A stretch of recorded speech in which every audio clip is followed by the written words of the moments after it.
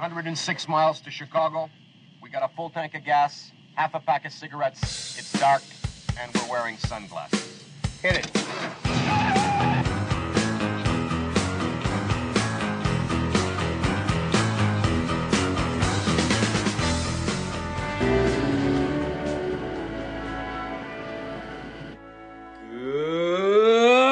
Good morning, Vietnam. This is Eddie Garlick coming to you live from AFRS, Armed Forces Radio Saigon.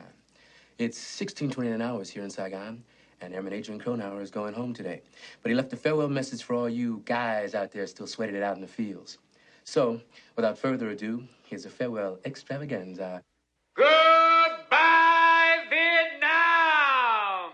That's right. I'm history. I'm out of here. I got the lucky ticket home, baby. Rolling, rolling, rolling. Keep them wagon rolling, rawhide. Yeah, that's right. The final Adrian Cronauer broadcast. And this one is brought to you by our friends at the Pentagon. Remember the people who brought you Korea. That's right, the U.S. Army. If it's being done correctly, here or abroad, it's probably not being done by the Army. I heard that. Oh, you're here. Good to see you. I'm here to make sure you don't say anything controversial.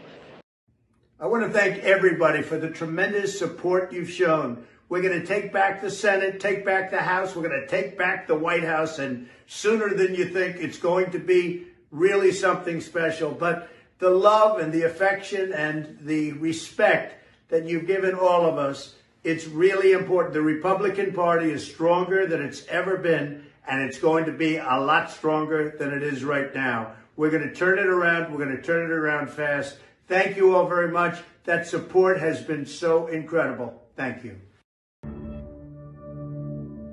As Dr. Walensky said on an earlier briefing today, this is really becoming a pandemic of the unvaccinated. And that means getting vaccinated, you can save yourself.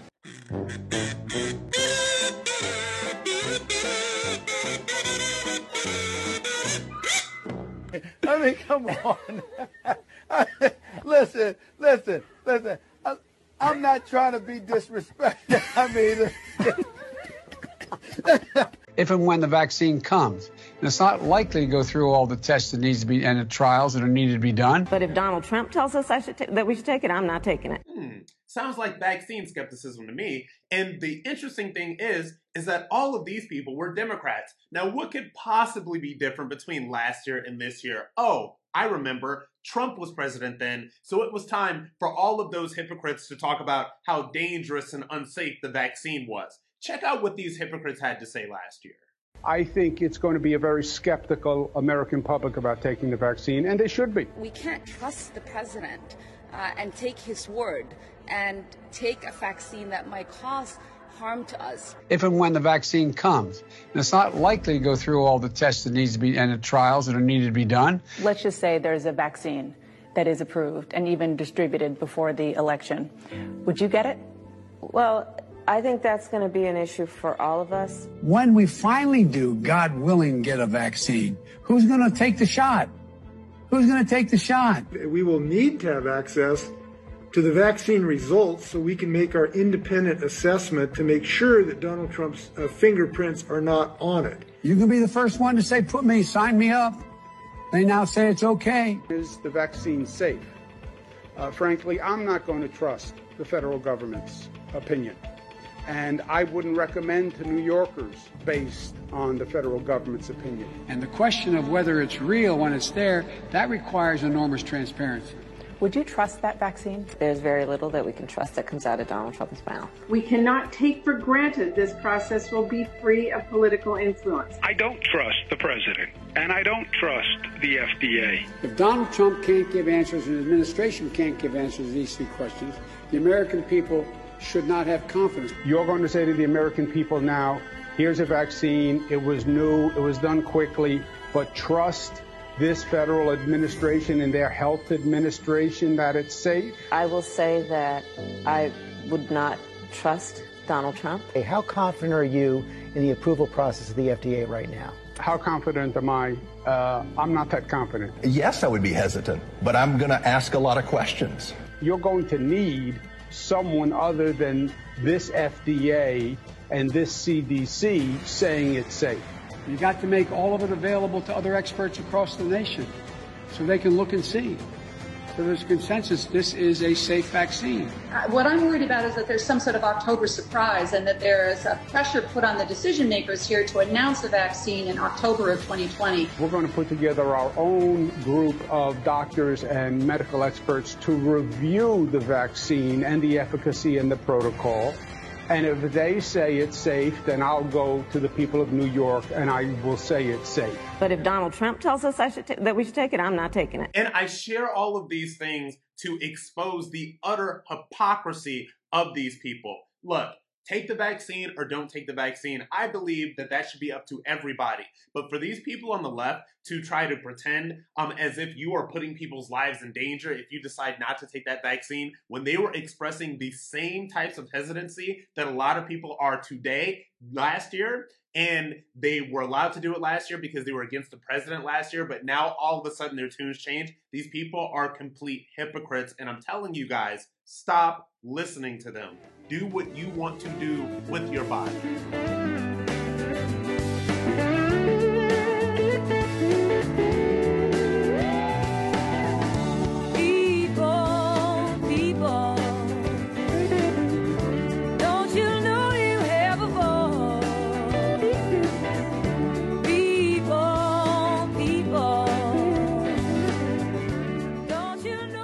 Good evening. This is Lou Benninger, and you're listening to No Hostages Radio. And this episode is our 140th episode, and it will be up to be obtained on December 4, 2021. That's a Saturday. So at the same time, or at the same morning, that this is up on the podcast. Of course, you can get that at your podcast source, or you can also get that at our website, nohostagesradio.com, nohostagesradio.com.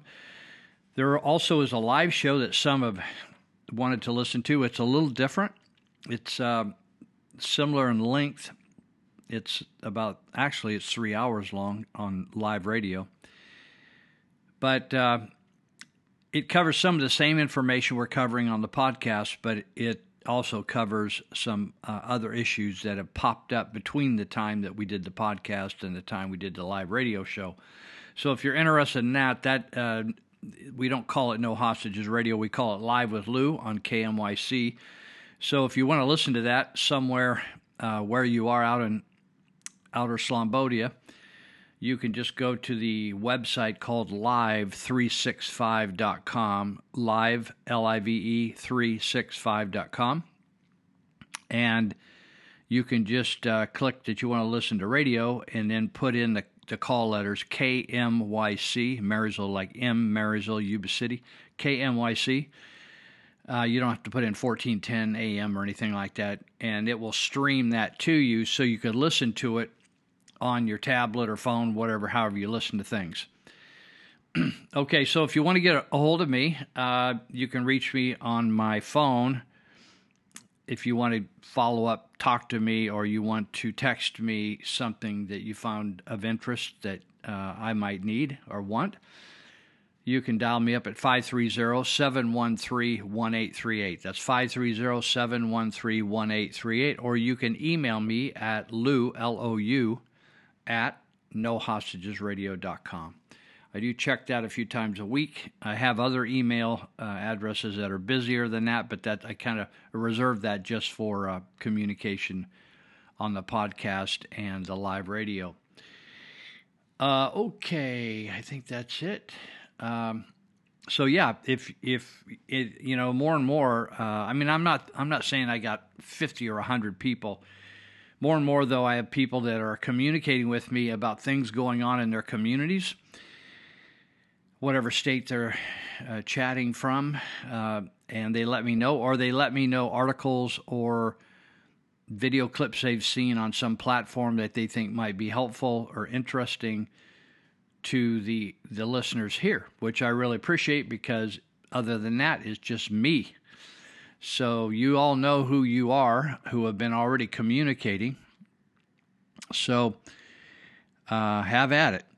Well, let's get into it, and if I've forgotten something, I'll come back and clean it up here in a minute. We're going to do 6 segments of about 20 minutes each. It's separated by some clips that I've included. So I hope you enjoy the clips. I did. That's why I included them. I don't really purposely do anything that I think is a dud, although sometimes you may wonder. So we've got a phenomenon happening in our local area here. Local for us, where we live, is in Northern California, in Yuba and Sutter counties. That's 2 of the 58 counties in California. And we're up in the north that we don't dislike the South or hate the South. We just don't want to be a part of the South because any decision that's made for Southern California, we get included in it because they have the preponderance of the population. So we're up here in the north. We think we like different things than the folks in the cities and the South. Again, we're not against them. It's just folks, you know how it is. Some people like country living. Some people like the city living, right? Some people like to be on the coast. Some people like in the mountains.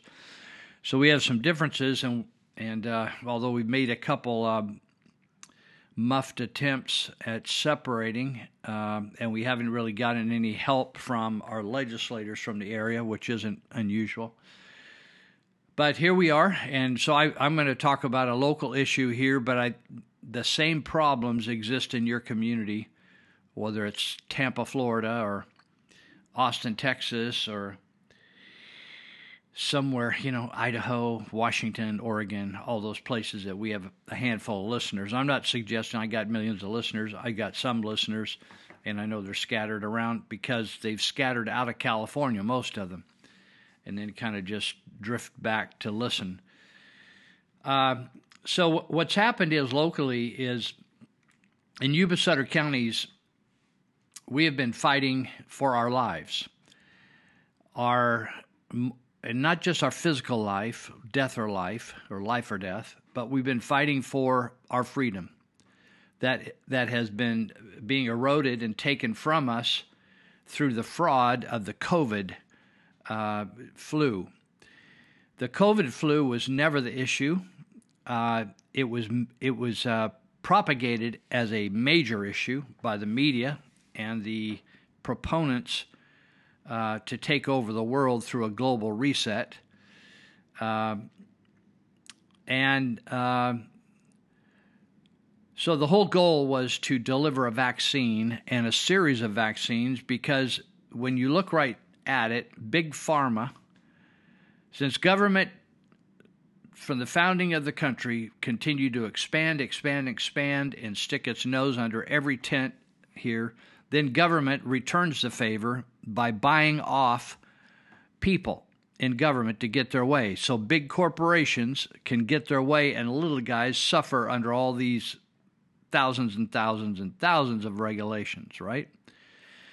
So all of a sudden we have these big box stores and big corporations that are partnered up with politicians. So Big Pharma, some of the biggest donors to politicians. Politicians are some of the biggest stockholders of Big Pharma. They've given Big Pharma immunity, and basically what we have is Big Pharma is now making billions and trillions of dollars off these shots that are flawed. They never did intend them to stop COVID. They're not stopping COVID. It's like trying to stop the common cold.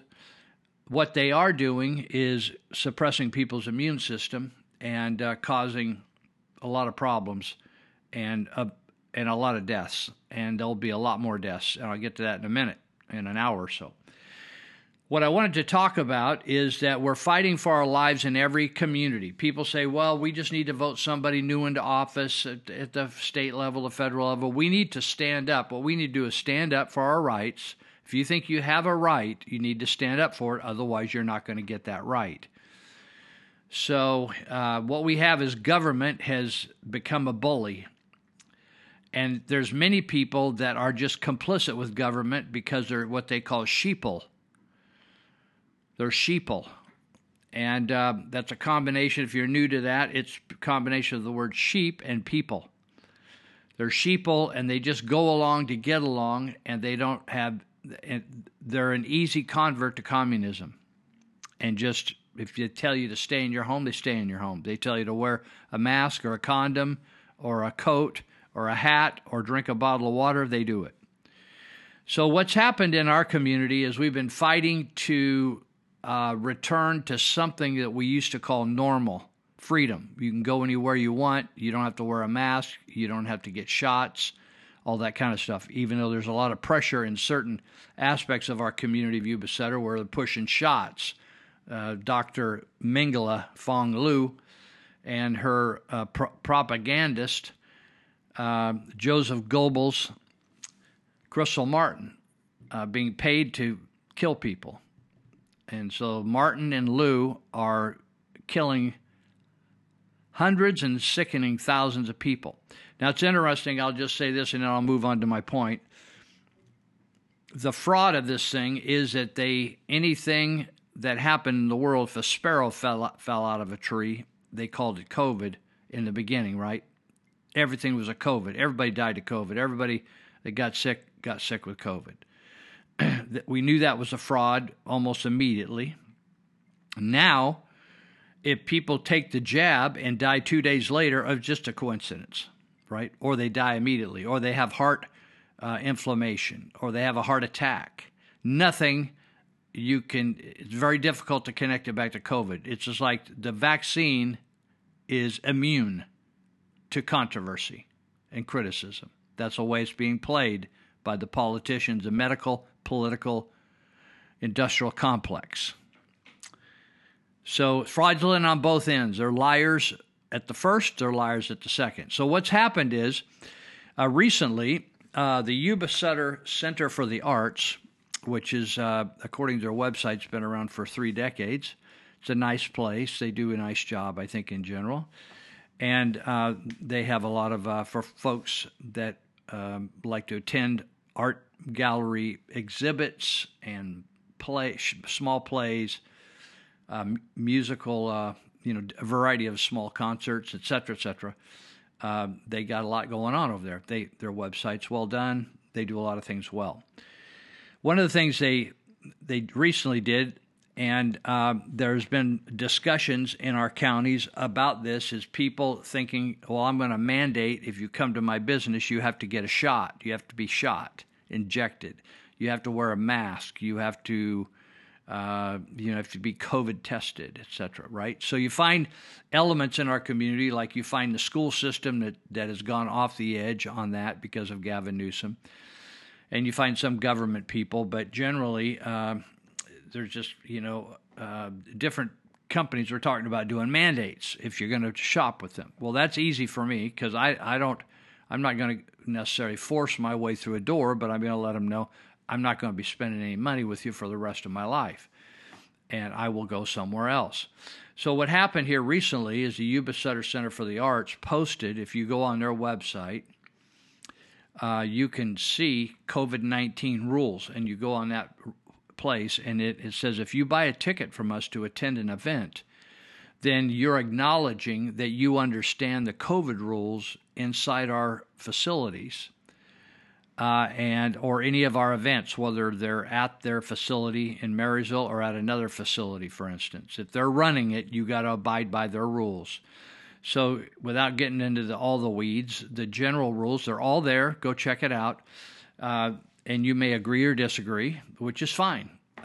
And I'll get to that in a minute as well. I'm going to talk a bit about this because I'm going to talk about the government getting involved in charity. So they have some COVID rules that says if you come to our event, you either have to be vaccinated and you have to show a vaccine card and you have to show an identification. Now, it's interesting, you don't have to show identification to vote here, but you have to show identification to prove that you're the person on the card. So if you don't have that, then you have to show a fresh PCR test that shows that you're not sick with COVID, okay, within 72 hours. And then even though you do all that and pass, you have to wear a mask, and they actually have schematics on their website on the just any old mask won't do, like the rag around the face, or they got a variety of masks. They just said, we're not going for any of those. It got to be the right mask, and it's got to be worn right. They're very specific about it. And I'm not speaking sarcastically here, and I'm not speaking critically. I'm just telling you what's going on, because I'm going to make a point here in a minute, see if you can catch it, because it applies in your community too. So they just got the okay, I guess, from Dr. Amingala, Lou, that they can have events again. So they're going to have, so they got a whole host of events. It's cool. And a lot of things coming up, and it's good for the community. So anyway, they run primarily on donations from the community. They're a nonprofit organization.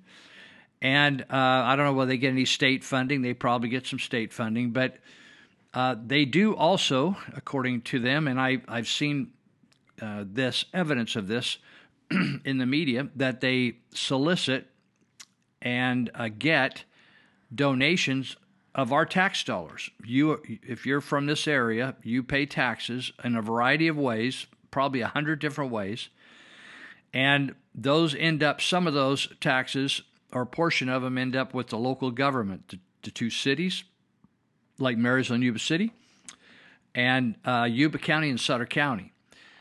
And so it's interesting that politicians like to give money away, even though they're complaining they don't have enough money, but then they give money away to a nonprofit like an arts center, even though a lot of people would not have time to go to the arts center, or they not interested in art, or they even don't like art, or in other words, it's not anything against art, it's just people have different interests. Some people are hunters, some people are ride horses, right?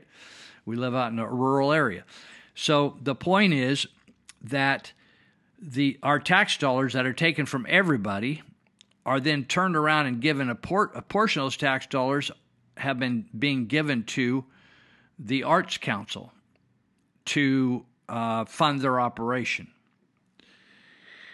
So the interesting thing is that now it's hard to figure out how many people are actually vaccinated or even are willing to take the test here. Some people think it's 30-40% are not. So what that essentially means is that 30 or 40%, or maybe even higher, are not able to attend an event at the Arts Center because of their specific rules, even though their tax money was taken for them and given to the Arts Center so they could put on events for all of the taxpayers.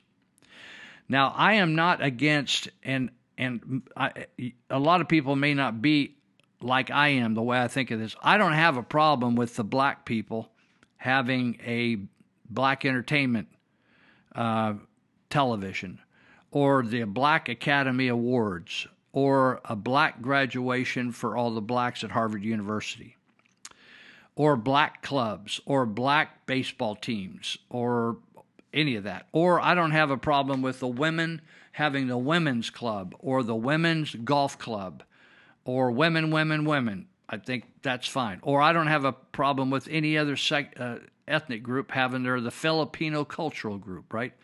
And they have their own gig. I don't have any problem with that. And saying that other people aren't welcome here, that's fine with me. I don't have a problem with that. What I have a problem with is when a group like that I just explained to you, of all those, take government money that the government is supposedly, the theory is, supported by all of us in some fashion. And we're forced to give to the government. It isn't a charity, the government. We all give to it. And we have skin in the game. And so when the Founding Fathers, and I'm going to talk about that probably right after the break here, they did not like the federal government, the ones that were speaking about federal government, did not like the federal government getting involved in charity, any kind of nonprofit charity type work. That was for the local people to do themselves. But it's become very fashionable in the United States, all the way from the federal, state, and the cities and counties and the other jurisdictions, whatever they call them. Politicians have got into the habit of giving to their favorite folks. They take out of my pocket.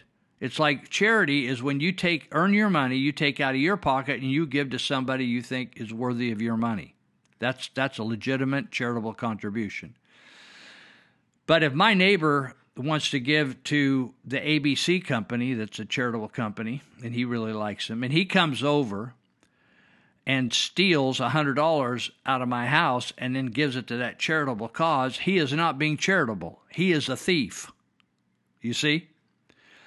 And I believe that politicians are thieves who take our money and then turn around and give it to charitable organizations. I think they ought to be using it for police, fire, and just the basic things to protect us, provide security, and that's it.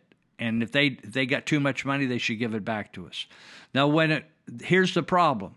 I don't have any problem with the Arts Council making all kinds of rules on who can come in there. If you need to be circumcised, if you need to be under a certain weight, if you need to be a heterosexual or a homosexual or a transsexual, and they're going to have transsexual night, private nonprofit, go for it.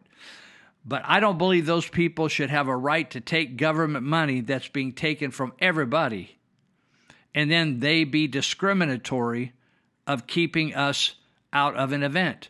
And even if I don't want to go to the event, if I don't ever want to attend one of those events, if they do anything to keep me out, they shouldn't get any government money. So what's going on right now is there's protests. Just in the last 2 or 3 days, there's been protests at the Arts Center saying they're taking tax dollars and discriminating, keeping certain people out. And right now, it's going to be the anti-vaxxers and the people that say, I'm not going to test and I'm not going to vax. You don't have a right to my medical history nor get into my medical business. We'll be right back and we'll start again. Make somebody happy. Make somebody strong. Yeah, yeah, yeah. Make somebody happy. Yeah. Make somebody strong. Pharmacy manager for Safeway, store 1892 in Cortez. I quit effective immediately because I will not give this poison to people. Wake up, everybody. This is poison. This is hurting people. I've seen it. I've seen customers die. Wake up. Do not take it. I wouldn't. It's the 22nd of November, 2021, and this is the moment when the jabbing has to stop. A couple of hours ago, Darren Smith, the editor of the excellent Light paper, sent me a paper from the medical journal Circulation, which proves that the COVID-19 jabbing experiment has to stop today. I believe that any doctor or nurse who gives one of the mRNA COVID jabs after today will in due course be struck off the appropriate register and arrested. The journal Circulation is a well-respected publication. It's 71 years old, its articles are peer-reviewed, and in one survey it was rated the world's #1 journal in the cardiac and cardiovascular system category. I'm going to quote the final sentence of the abstract which appears at the beginning of the article. This is all I, you, or anyone else needs to know. Open quotes. We conclude that the mRNA vaccine dramatically increases inflammation on the endothelium and T-cell infiltration of cardiac muscle, and may account for the observations of increased thrombosis, cardiomyopathy, and other vascular events following vaccination. Close quotes. That's it. That's the death bell for the COVID-19 mRNA jabs. The endothelium is a layer of cells lining blood vessels and lymphatic vessels. T cells are a type of white cell. We always knew these jabs were experimental. My video in December 2020, just under a year ago, warned about these specific risks. I read out a list of possible adverse events published officially by the American government. But now we have proof of the link. The mRNA jab is, remember, known not to stop people catching COVID-19, and it is known not to stop people spreading it. I don't believe anyone disputes these facts now. And yet, vast numbers of deaths and serious injuries have occurred among people who have been jabbed. Look at the item headed, Update, how many are the vaccines killing? The list on my websites. It's a horrific list. Now we have the evidence we need to stop the jabbing programs. In the survey quoted a total of 566 patients aged 28 to 97 were tested. These were not children, these were adults. The number were equally divided among men and women. Open quotes. At the time of this report, close quotes, says the author, open quotes, these changes persist for at least 2.5 months post second dose of vaccine, close quotes. At the very least, the use of these jabs must stop now, immediately, until more long-term tests are done. If there were any journalists left in the mainstream media, this news would be lead item on all TV and radio programs and be on the front pages of all newspapers. Thank heavens for free speech platforms such as BNT, which enable me to bring you this news. I've said all along, for a year, that this jab was an experiment certain to kill and injure. We've always known that to experiment on people without their full consent and understanding, after disclosing all the risks and potential side effects, is a crime. Now the evidence exists that must stop this experiment. If the COVID jab experiment continues after today, then we know for absolute sure that this is not a medical treatment, it's a cull. Please share this video immediately with everyone you know. Thank you. Who are the mascots of the anointed? You talk about the mascots of the anointed. They're people whom they choose to back and whose rights are supposed to override other people's rights. The homeless are a classic example.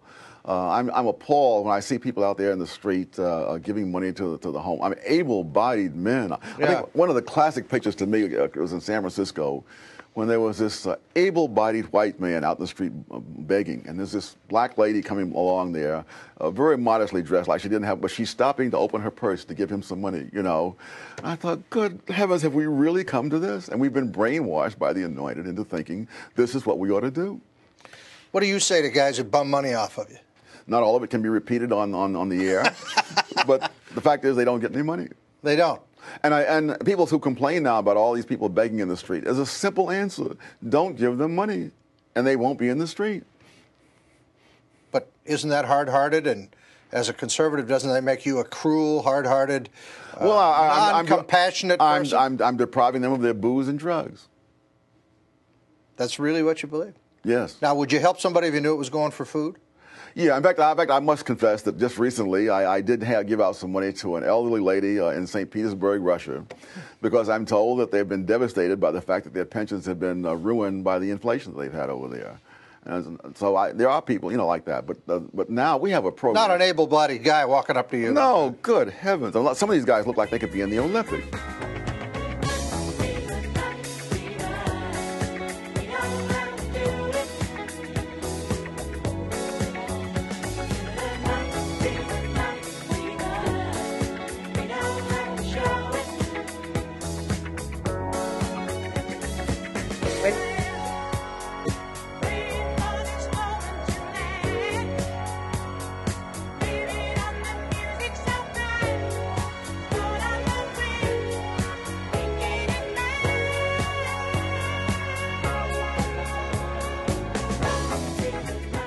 So they don't have a right. I don't believe it is ethical. Let's put it that way. Rights, the term rights gets all goofed up in our language anymore. I don't believe it's ethical to, if they want to have all the rules they want and include or exclude or whatever they want, I think they ought to be able to do that. But to turn around and take government money, I don't believe that is ethical, correct, and I think politicians do it just to grease their own palm. So Larry Elder, he ran for governor here recently, but I was looking up a couple quotes that I was trying to remember what they were, and it brought up an article he wrote in 2001. And he said, charity is not the government's job. That's Larry Elder. He wrote this good article, and I think it was in the Town Hall magazine or wherever. And so anyway, you'll remember George Bush, the president, the second George Bush, and he supposedly was a Christian or a church guy, and he he believed that we ought to give money to faith groups to do social work. And Barry Lynn, who I don't even know whether Barry Lynn is still alive, but he would be the guy on the left who was against. He was always against any kind of religion or spirituality involved in government. And Lynn, he was the head of Americans United for Separation of Church and State, which is a screwy organization. But anyway, he said this is one more example of a president who seems to think he's pastor of the country. George Bush believes religious conversion is the answer to every problem. He has every right to believe that, but he doesn't have the right to use taxpayer money to convert others. I agree with Barry Lynn. And I think he's probably an atheist dude. But whether or not he's something else, it doesn't make any difference. I agree with Barry Lynn. I don't think the president is the pastor of the country. And I don't think I agree with his perspective on it. And the founding fathers would agree with Barry Lynn. But as Larry Elder says, the horse is kind of out of the barn as the government has picked and chosen. In fact, all this stuff at the southern border, all kinds of Catholic charities and Lutheran charities, they are making bajillions off that southern border disaster. And they have been making bajillions for years on the southern border by offering social services on both sides and being paid by the U.S. government. Now, that's religion, and they're getting paid. Barry Lynn is right, but the fact is, Larry Elder's right. He said the fact is, the government has been kicking money down to religions, the Catholics and the Lutherans for years, and that's just what's been going on. It doesn't. I agree. It does not make it right. So when the military came back from the war and they got the GI Bill, they did not discriminate on. They gave these GIs money to go to college because they've been fighting for 4 or 5 years. And so they could go to a religious college or secular college or all those kind of things. And there's all kinds of problems. We're going to be voting probably in California here on whether money should follow the kid. In other words, people aren't happy with the public school system. So the question is, should the money be able to be spent by the kid and go to the school of their choice? I think they should. And some of them may be a religious school. But that's not supporting religion. That's just a kid and his parents choosing what's the best school in our area, and it happened to be Catholic school or Lutheran or whatever. It doesn't make any difference. But student loan programs, Pell Grants, all kinds of tuition assistance also can be used for religious schools. So anyway, Larry Elder goes on to spell out here about it. I don't know whether you've ever thought about welfare, but the founding fathers did not believe, they didn't even consider that people would do charity through government, that the government would actually give people money if they were short on money, like welfare. And the Welfare Reform Act of 1996 sparked a dramatic decline in welfare recipients, but government provided no questions asked welfare. It still remains a crutch in the United States.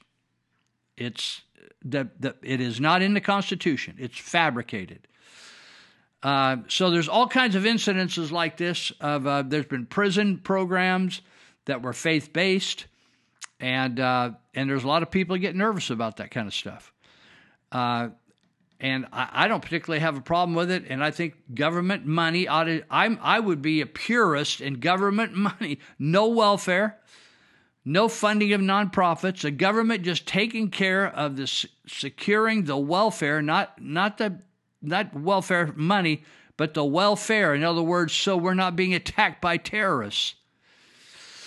So a guy named Michael Tanner with the Cato Institute, he wrote an article called "The End of Welfare." And he pointed out that during the Great Depression, self-help groups stepped up. Private charitable groups stepped up and helped people through the Depression. There was no welfare during that time.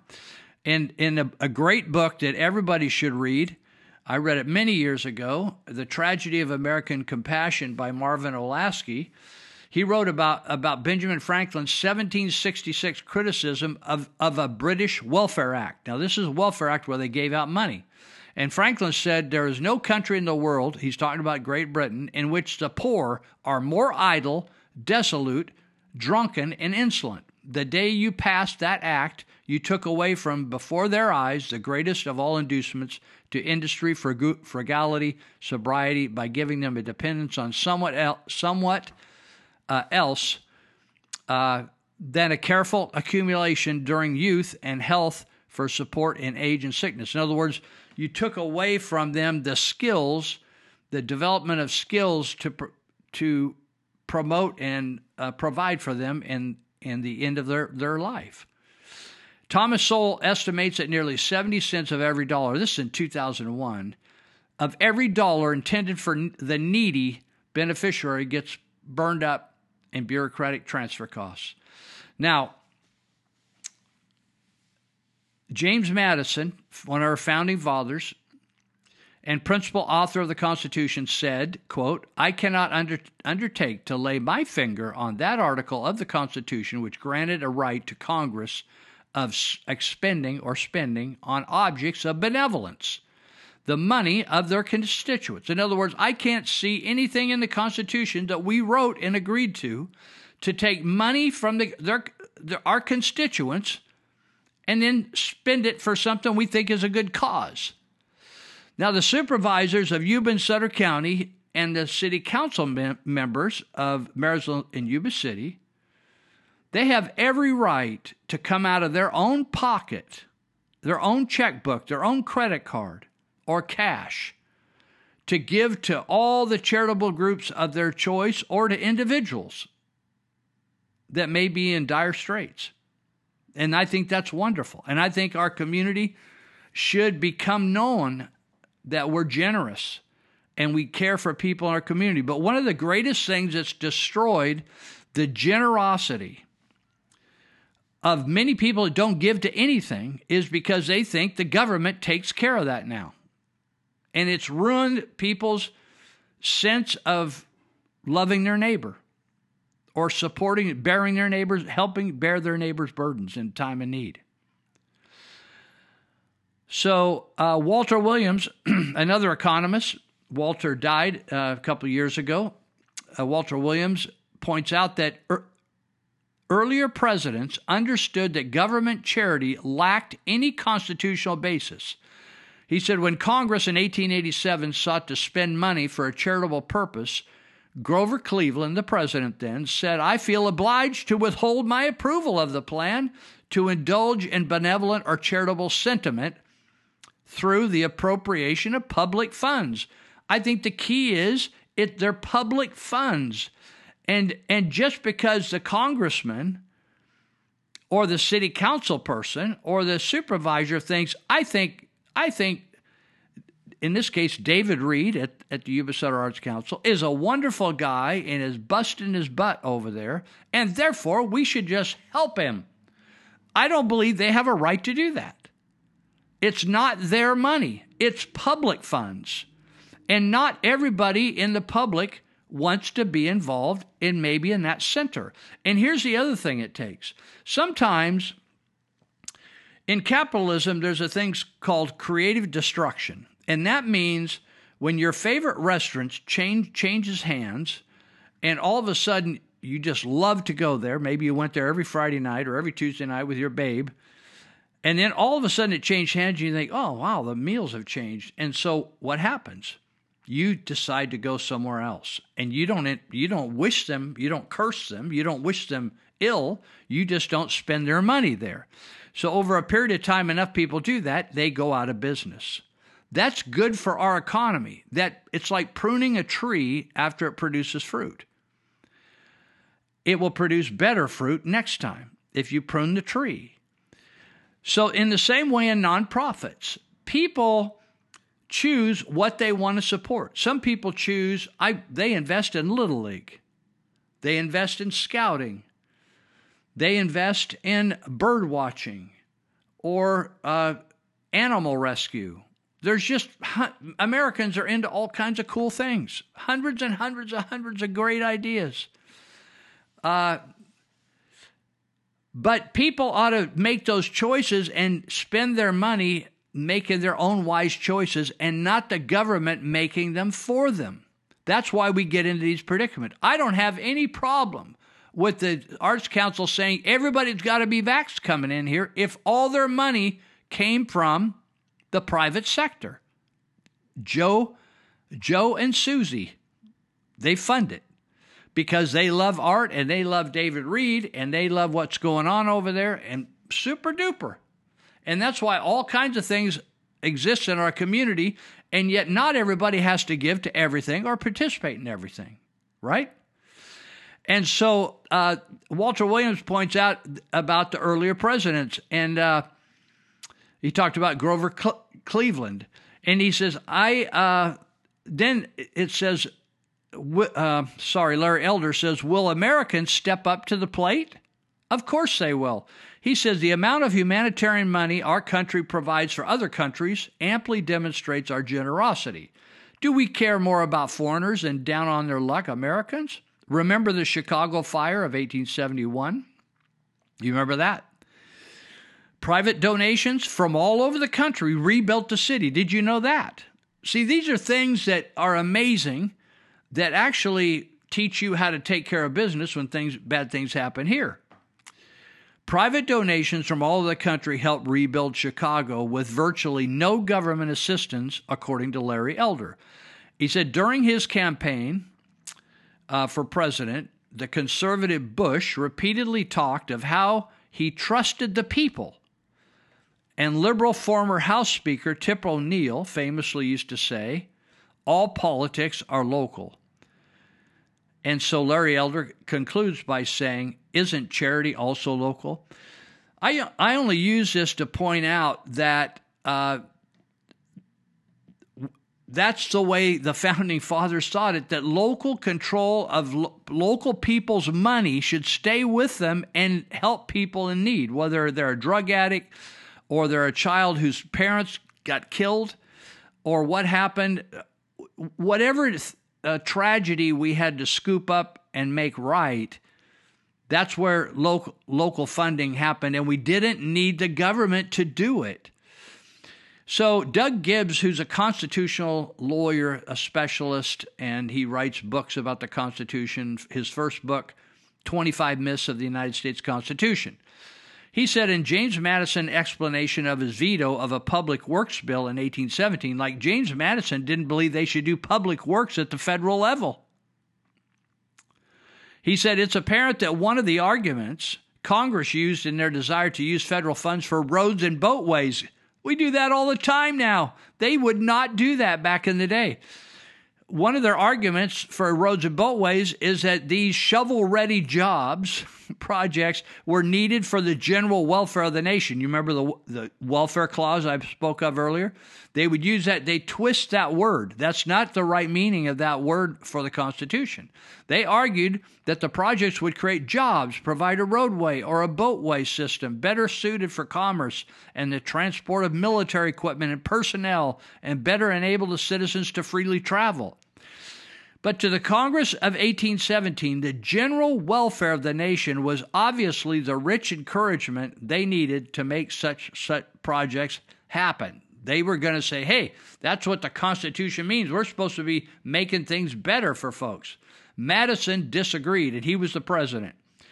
He said that improving transportation was indeed a great idea, but he then argued that not only did the federal government not have the authority for such an undertaking, but that their definition of the General Welfare Clause was not in line with the original intent of that clause. He should know he wrote the thing. In Federalist Paper 41, Madison explains that the general welfare was specifically of the Republic.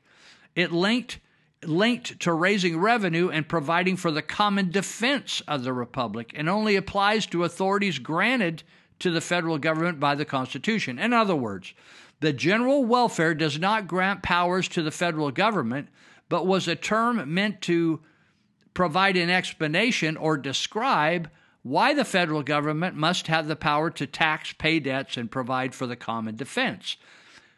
The end result of providing for the common defense would give people a security to live in peace. That was what they called the general welfare, not getting a welfare check. if it was meant that the general welfare clause was to give the federal government the power to provide, say, entitlements to individuals, which huge amount of our budget right now is entitlements, right? He said if the general welfare clause was to give the federal government the powers to provide entitlements to individuals, then would it not have instead be described as the individual welfare or the specific welfare? The Founding Fathers never intended for the federal government to replace charity. Charity is a voluntary decision. The government transfer of wealth through taxation and entitlement programs is not a voluntary decision. Government entitled programs are done by force and are used as a tool for re-election. You thought I was going to say redistribution. No. It's done for re-election. It's a scam, people. The term general welfare was used, I'm going to skip that part because we're running out of time.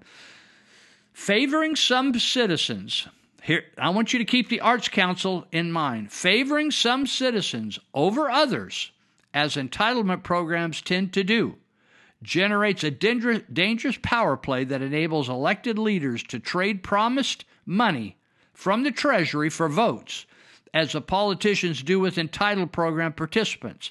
The politicians literally buy their way into power by promising to give people money from the rich taxpayers.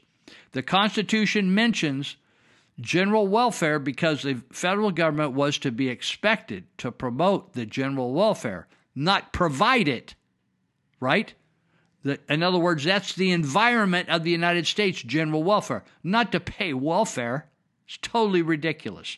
Now, to just go back to this, so what the politicians are doing, although they're never going to admit they expect some glad handing out of they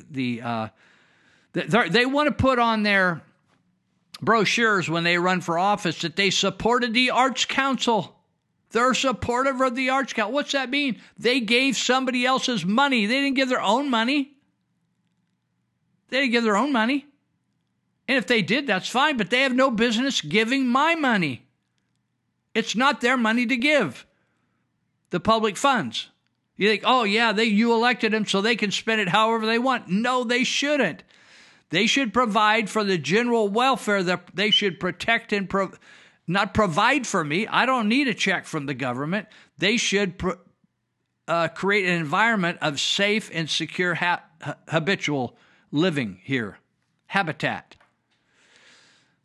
And it's a scam that they're out giving to all these various nonprofits, whatever they are. And I would include in that even, I don't know whether they give money to I'm totally in favor of like these shooting clubs and where they're teaching kids to be marksmen and all that kind of stuff. I don't think the government should give money to those. We can take care of it all on our own. Or donate money to the football team, the high school football team, or some if somebody's going to Little League World Series, we shouldn't pay for that. That's all should be done by the general public. The government should not be taking our money. Now, I'll probably finish up on the backside of this again. We in City of Marysville, they take our tax dollars. In fact, they ran out of money and taxed us an extra %, and they give the money to a baseball team called the Gold Sox. I'll be right back, and we'll talk about that.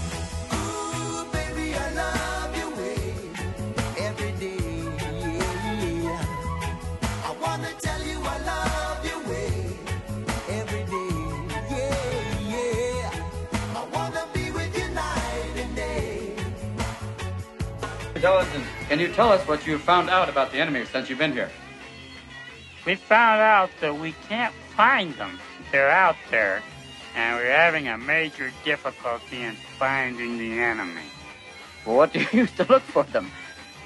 Well, we ask people, are you the enemy? And whoever says yes, we shoot them. Now let's move along to the US Salvation Army. I'm not talking about the local branch. And what do they say? Go woke, go broke. Well, in the US, some of the Salvation Army's long-time donors are withdrawing their support from the charitable organisation because of its embrace of woke ideology. So, Prue, they essentially want you to hand over your money and also apologise for your white privilege. This is just incredible stuff. They want you to dismantle white privilege, disrupt the Western prescribed nuclear. I mean, this is just bizarre stuff for a group that relies on the generosity of its donors. What really annoys me is that they've probably had some infiltrator from this woke movement.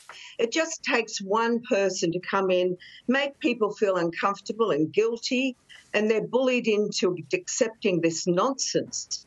And the sad thing is that, as you said, most people who donate will just be turned away from the Salvos, and they do such wonderful work in the community. I just hope, A, it doesn't come here, and B, that it doesn't affect the Salvos here, because we love the Salvos. They've always been there at times of need. But when you have this kind of nonsense starting to come into charities with heart, and you think, wow, this society is getting so sick, I despair. Caro, let me read you a little bit about, what they want people to do. They say that they want white Christians to repent and offer, I quote, a sincere apology to blacks for being antagonistic to black people or the culture, values and interests of the black community.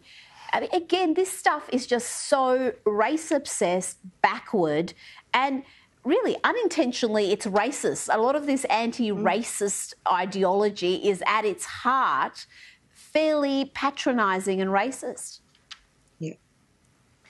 Yeah, it is, Rita. And look, ultimately, it's a charity, and people do like to be generous and give money, but they do it because it makes them feel good. They do it because they feel like they're contributing, that they're helping the lives of others.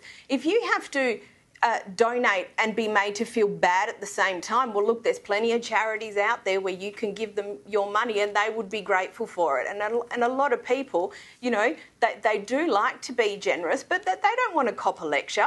And often they're asking us to repent for sins that aren't ours. Well, look, as Christians know, Jesus did that for us. The rest of us, we just have to repent for our own sins. Excuse me. Gonna need to see your proof of vaccination. Oh. You know we got the new mandate going on. Right, sorry.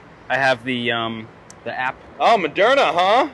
Heard that one knocks you on your ass. I got the Pfizer. Oh, you're a Pfizer guy. I hear Moderna's better, but not gonna judge, The new normal. Have a good one. Have a good one.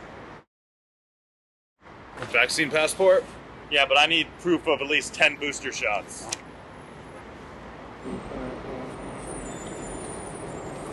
9, 10, 11. Where's the... Okay, AIDS vaccine passport. I'm gonna need to see an allergy test. Lyme disease. Chickenpox. H1N1. Rabies tag. H1N2. I'm gonna need to see some polio papers. Seriously? Nah, I'm just kidding about that one. Oh. But I will need to see a syphilis passport. Oh, of course. H1N3. H1N4. All right, proof of the herpes vaccine. And what about the herpes booster? I literally got it like 10 minutes ago. Let's see it. All right, hand, foot, and mouth disease. H1N5. H1N6. Prostate exam. Whooping cough. I'm gonna need your Netflix password. HPV. I actually have HPV. I need proof to show solidarity to the HPV community. I'm gonna need to see your Blockbuster card. Tetanus. Negative test for the Black Plague. Tetanus booster. I don't have it. I'll give it to you now. Proof of political party. Proof of diversity. Are you serious? We already have 2 white guys in there, okay? That's our limit. Okay, I'm Jewish. What do you think this is, 2021? You're gonna have to be way more oppressed than that to get in here. You got like a 23andMe test results? Yes. 50% Ashkenazi Jew.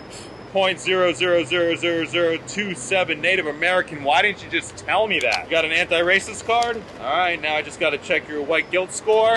9.7. Wow, not bad, man. Not bad. Just got to scan you for male toxicity. Okay, quick set of questions. Would you have sex with a trans woman? Yes. Can men have babies? Yes. What are your pronouns? He, him, they, them. Do all lives matter? Yeah, no. Quote from Broad City to prove you can hang with gay people. Yes, queen. I'm sorry? Yes! Yeah, that's better. How many statues have you toppled this month? 9. You support the police? No. Are all Trump supportors racist? Yes. How many abortions have you paid for? 5. I'm going to need to see your punch card. All right, 4 more and your 10th one's free. How many people have you canceled this month? 18, 19, including my grandmother. Racist? No, she still likes Louis C.K. Ooh, even worse. Ever been Me Too'd? No. Me 3'd? No. Me 4'd? Nope. Me 5'd? Nope. Me 7'd? Me 69'd? All right, I'm going to show you some photos of women holding power jobs. Tell me what word comes to mind. Brave. Brave. So brave. That's not bad. I need proof of a black friend. Okay, how many pronouns are there? 92,627. All right, and finally, I need you to recite the full sexuality acronym. LGBTQIA/ONMPZ / question mark, greater than sign, less than sign, squiggly mark, a peace sign, @ sign, hammer and sickle, poop emoji, and symbol for titanium. All right, just put your mask on and show them your receipt. You know, I actually lost the receipt, so... How are we supposed to give you your laundry if you don't have the receipt?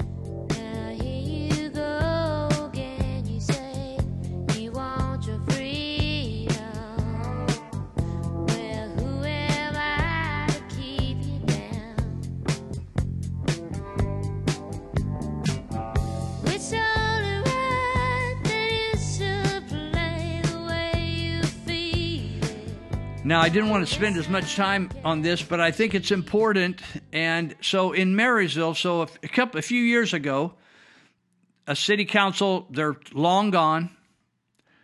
None of them suffered any negative consequences, but they bankrupted the city through a real estate deal. And so the city then couldn't fund supposedly their police and fire. And instead of folding that in and coming under the county, they wanted to have their own little police and fire for 3.2 or 3.4 miles, and they spend about $1 million a square mile for just police. It is totally absurd. I don't have anything against the police. I donated many years of my life to the police and sheriff's departments. I'm all for them, but it's a total waste of money what they're doing. So, anyway, what the city did is they said, we need more money, so we're gonna put a measure on the ballot, and we're gonna raise our taxes by 1%, and we need more money because they mismanaged their money.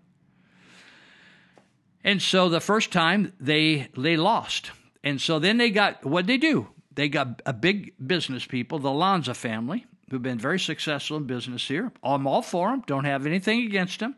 I hope they do very well. I hope they even do better next year. But this is typical of what happens. Big business figures out ways to get out of the taxes because they have accountants. They can afford to learn all the schemes. They could buy their sales tax stuff somewhere else. But if the city does better, their property values go up, right? So the Lanzas funded the city's effort to tax us more. I didn't want to pay more taxes. I pay way too much taxes, right?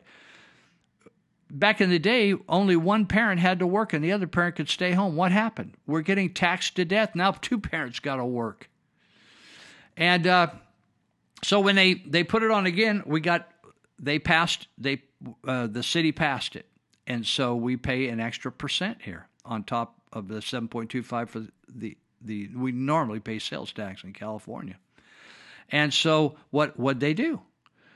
Well, I thought, well, they were just lean to the bone, right? When you're tight on money and you think you're going to go bankrupt, man, you just cut all your costs. But then I realized that we have this it's not a minor league, it's even lower than that, but it's fun baseball to watch.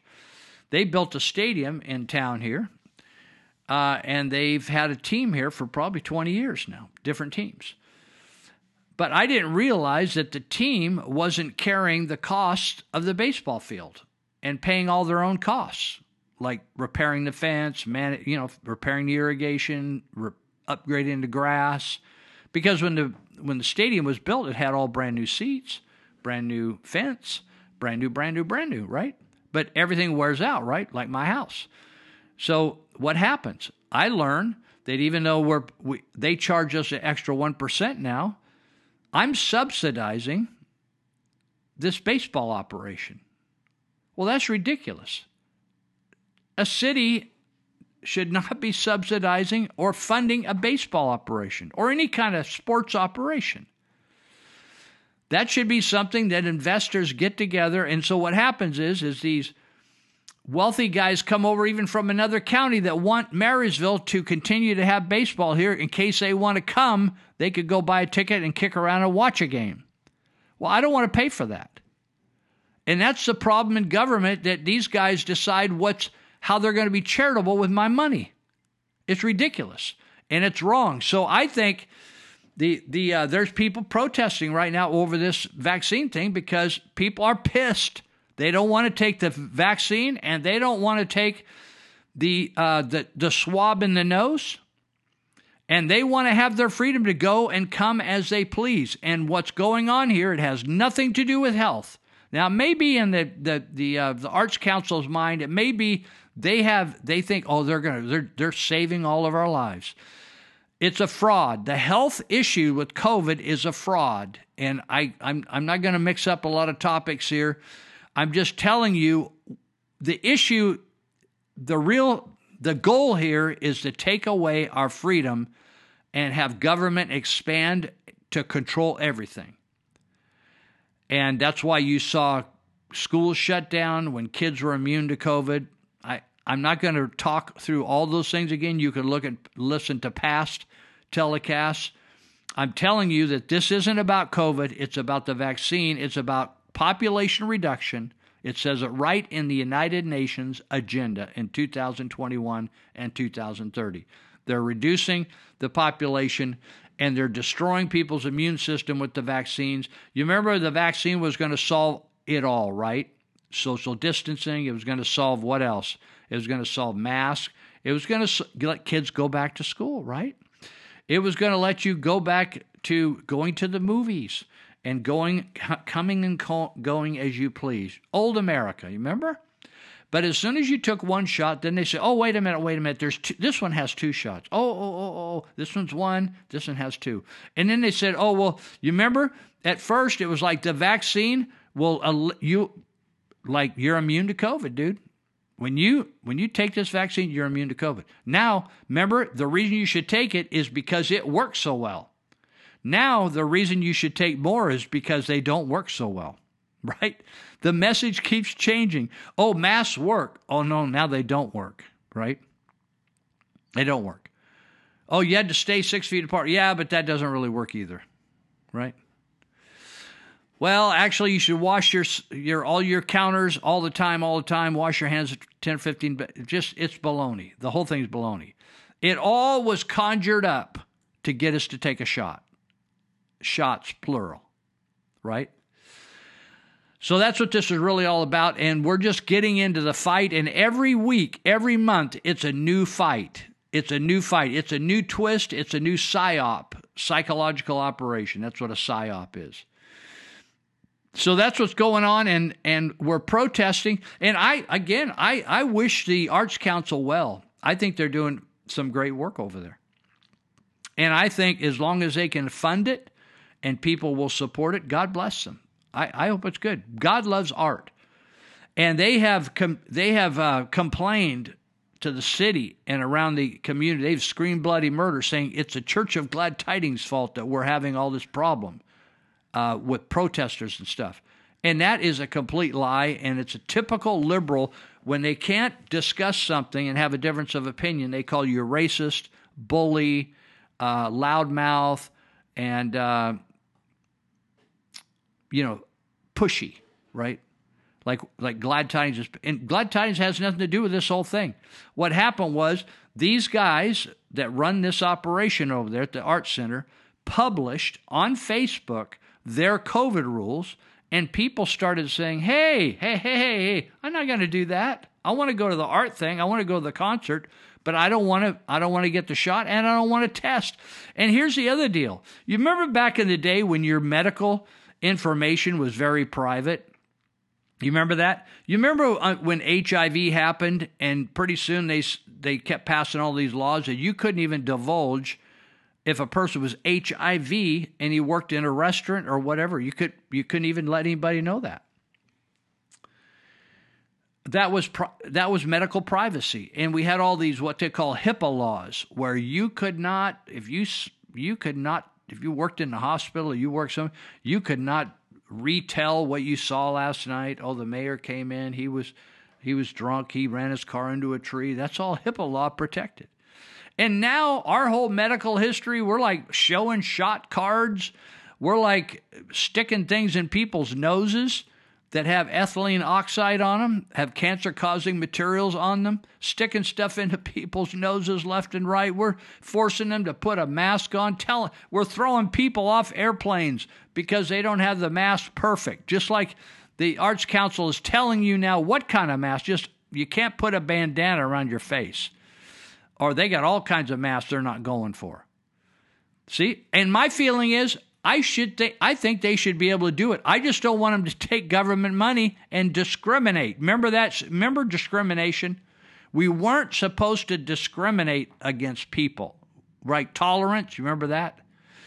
We all ought to get along and love one another. Well, all that's kind of gone for the wayside, and whether all my friends, a lot of my friends that are in the education system are getting fired. You know what they're getting fired for? Because they won't take the shot. And or they don't want to take the test either because they're being corralled like sheep and goats and do the walk of shame. Everybody in the school knows their medical stance. They do the walk of shame. They're being labeled like the Jews were labeled as vermin and rats and no good and filthy and the problem of society, the same way that the government entities like Dr. Mengele Liu has labeled people, the vaxxers, right, the anti-vaxxers or the no-vaxxers, as those are the plague, the people of the plague. They're spreading the plague. And it's just exactly the opposite, my friends. The people that are taking the injections, now we know that the injections are not real vaccines.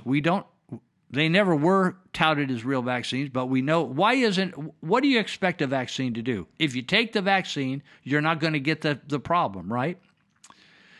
These vaccines actually cause you to share the problem, COVID, and get more of COVID, and then it defeats your immune system. And do you remember when we used to talk about HIV, the virus HIV that turned into supposedly AIDS? And people died of all kinds of funky, when your immune system goes down, like in cancer, like if you get your immune system riddled with chemo and radiation and you're real vulnerable, right? And so anything could kill you.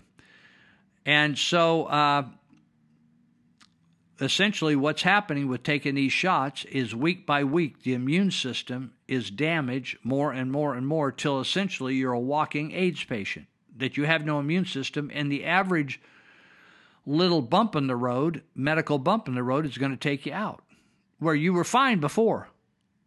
You were just a healthy 30-year-old, 40-year-old, 20-year-old. All right.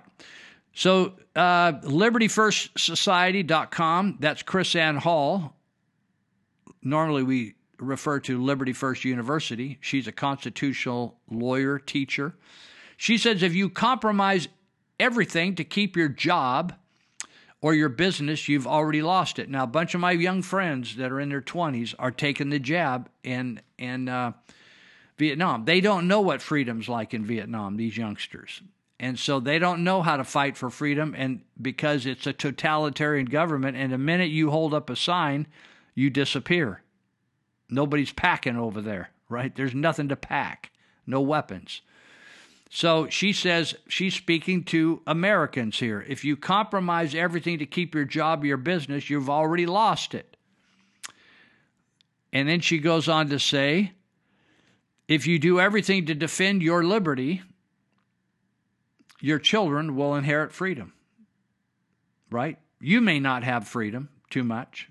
It may be compromised here during the fight. It's just like the founding fathers they lived most of their life. When we think of founding fathers as guys in their 70s and 80s, a friend of mine just sent me a list of the ages of all the people at a certain date back in the day. A lot of those guys are in their 20s and 30s.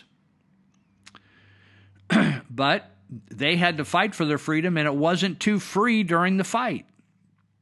And so she's saying if you do everything to defend your freedom, your children will inherit freedom, right? What do you want for your kids? The reason the reason I do this show and the radio show is very simple. I'm thinking of my grandkids who have no idea what's going on right now. They're just playing baseball. They're having a good time and enjoying life, which they should. That's what kids should do.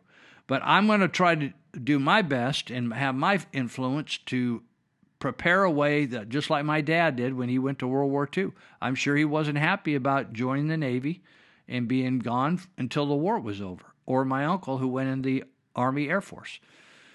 And but they did that because they had people they were fighting for, and that's what we're fighting for it now. This is 1776 all over again. Kevin Kiley, who is our we don't get to vote for Kevin Kiley, but he's actually just kind of, because our assemblyman is not doing anything up here, James Gallagher, nor is our senator. They're kind of lame duck folks, and James probably gonna try to get Lamalfa's spot. Not Lamalfa's spot, but Garamendi's spot down the road, which will be a shame because he doesn't do anything. Kevin Kiley says tourism. I'm getting posts from Kevin Kiley on Facebook, and he's writing, he's publishing, he's talking, he's pronouncing, he's declaring all the time. He's talking it up because he's saying things aren't right instead of going along to get along. He says tourism is now above pre-COVID levels in Florida. Think about it. It's rebounded to pre-COVID levels in Florida. Why do you think that? Because it's a freest state, one of the 2 or 3 freest states in the Union.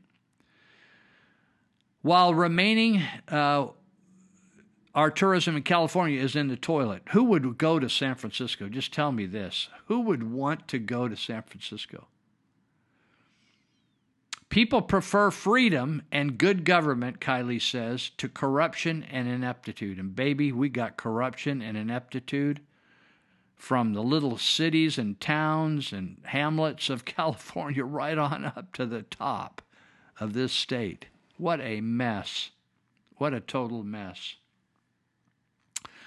Well, I've got about 4 more minutes here. Before I get into this, let me just mention a few people that have really helped me stay on the air here. And one of them is a guy named Ted Holmes, who we promote he's got 3 businesses. The Plumbing Doctor is the one we usually talk about, and they do all the things you can imagine plumbers that you need a plumber for.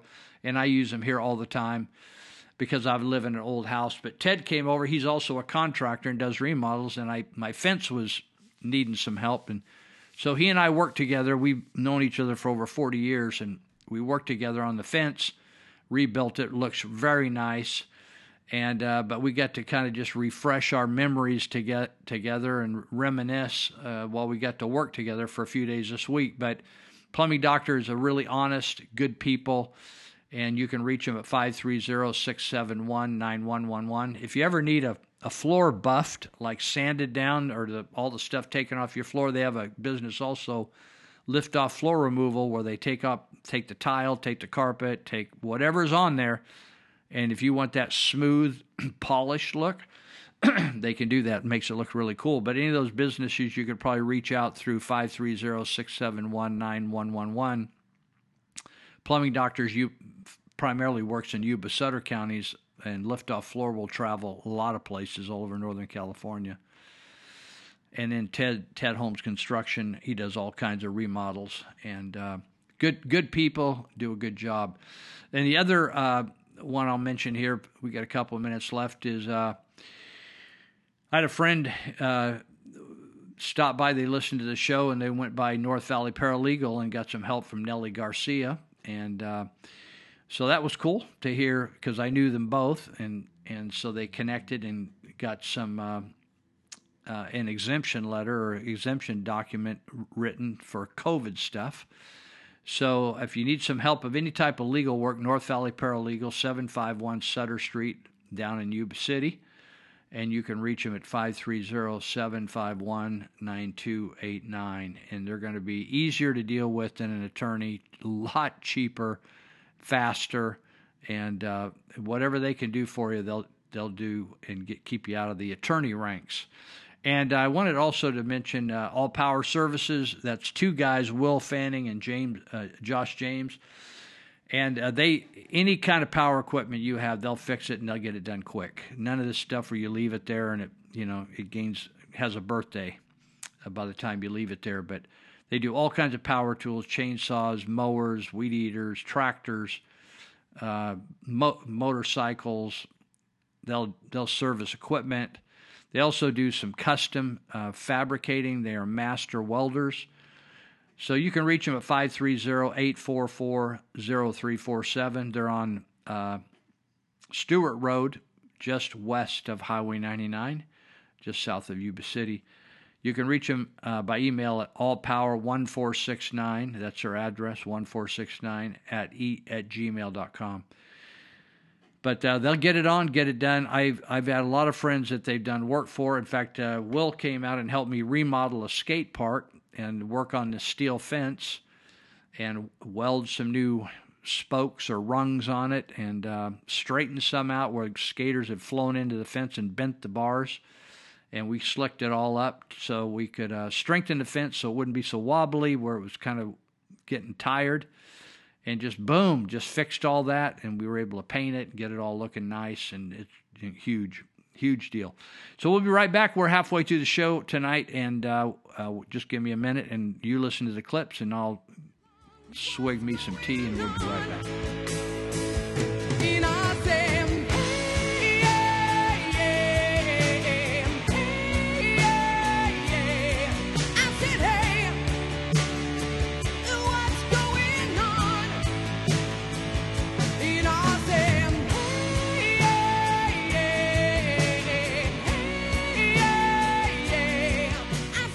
Well, it's very simple, Pete, right? You just have to look at Africa. They didn't have the death rates from COVID that were predicted. And what is happening over time is that the entire response to COVID and everything that we were told about it from the beginning is being exposed, and it's falling apart. The lies are coming apart. And really now there's no justification for putting people out of their jobs or forcing vaccine mandates for a disease that ultimately is very treatable. It's cheap to treat. Medicines are available all over the world, and it has death rates that compare very much to seasonal flu.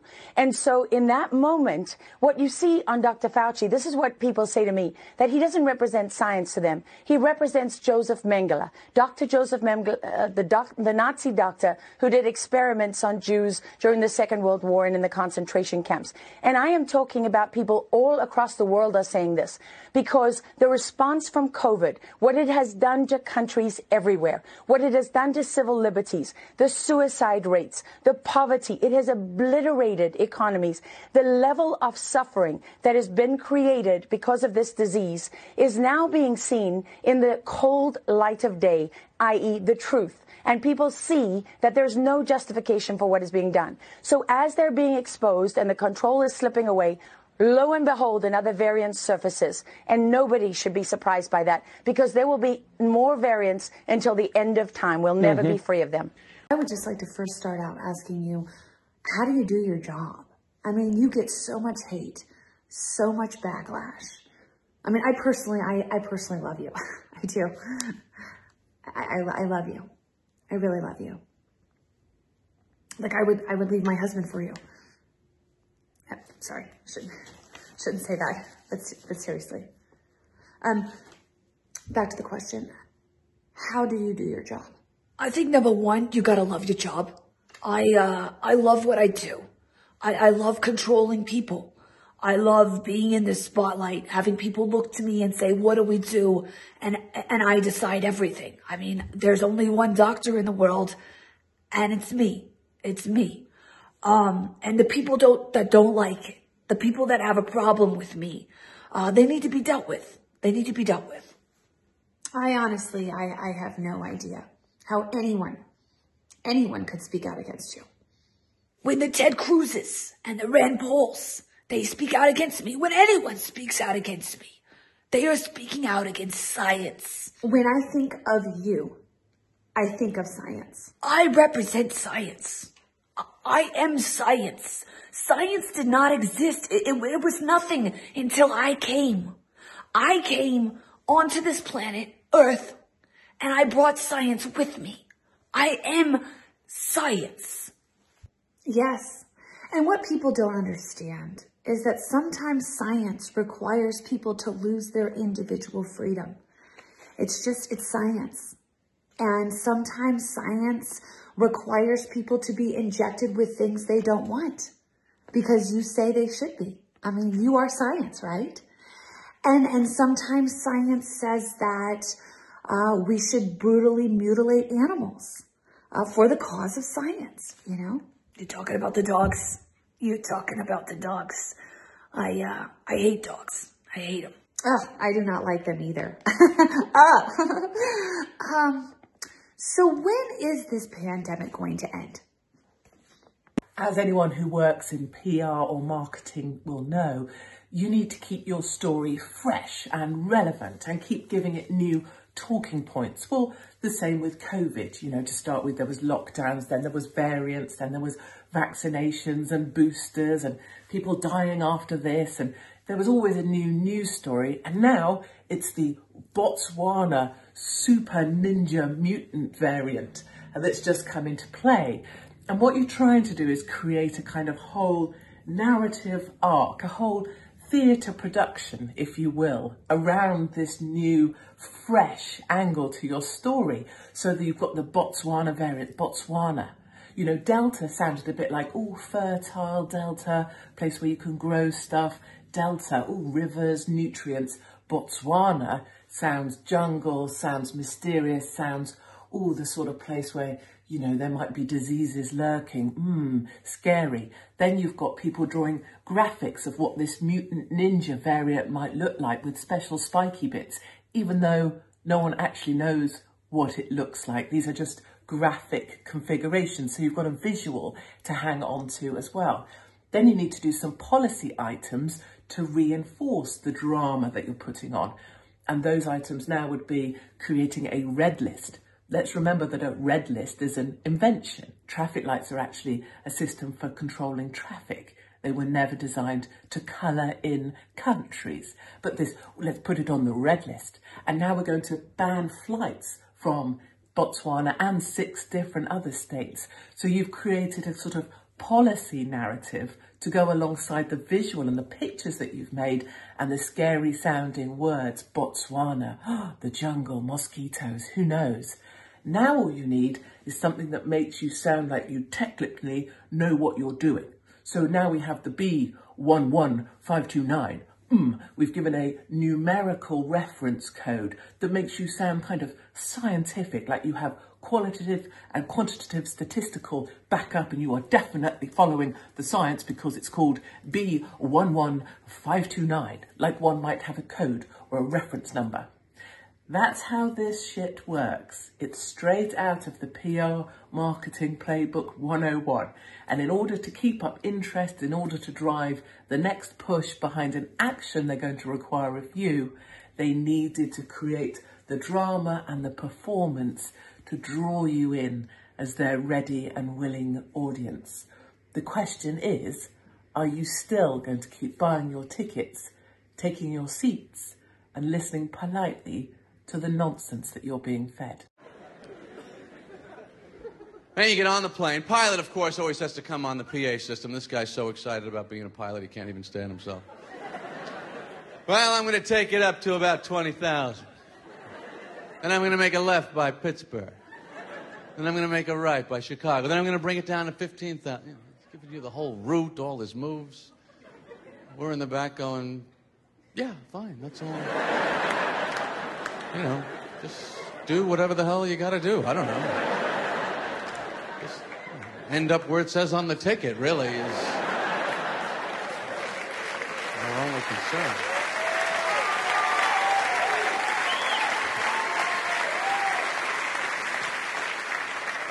Do I bother him with what I'm doing, knocking on the cockpit door? I'm having the peanuts now.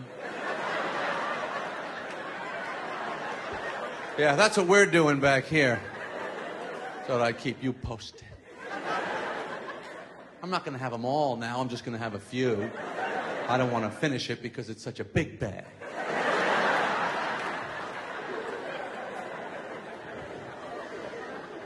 Then the stewardesses have to come out. They have to do their little emergency equipment show. You know, that thing they do. One of them reads it, the other one acts it out.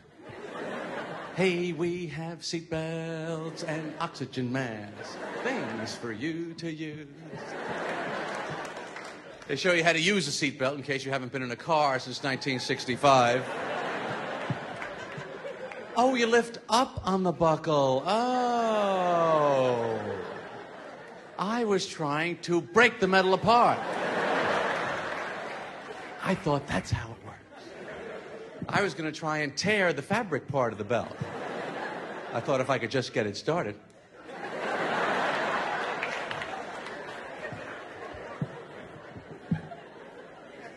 Then they always point out the emergency exits, always with that very vague point, though, isn't it? Where the hell would these places be, would you say?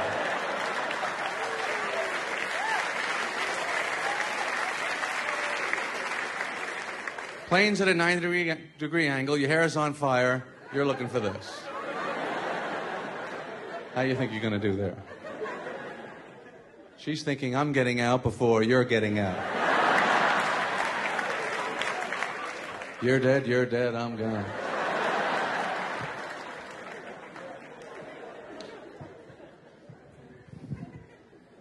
Then they always have to close that first class curtain, too. And they always give you that little look.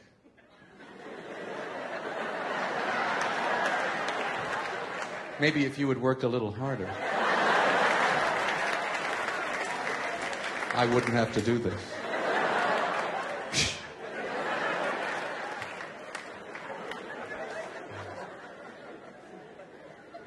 It's a whole tiny world on the airplane, isn't it? There's always that little tiny table there, tiny computer, everyone's in a little cramped seat, tiny food, tiny utensils, tiny liquor bottles, tiny bathroom, tiny sink, tiny mirror, tiny faucets. So it's a small problem, going to be a slight delay, we're going to be a little late. I always go in the airplane bathroom. Even if I don't have to go, I got to go in there. It's nice. It's like your own little apartment on the plane, isn't it? Go in there, lock the door, the light comes on after a second. It's like a little surprise party. But I'm always impressed with the amount of equipment that they have in that place. I mean, it's little, but they got the tissues, towels, closets, compartments, tiny slot for used razor blades. They always have that. Who is shaving on the plane?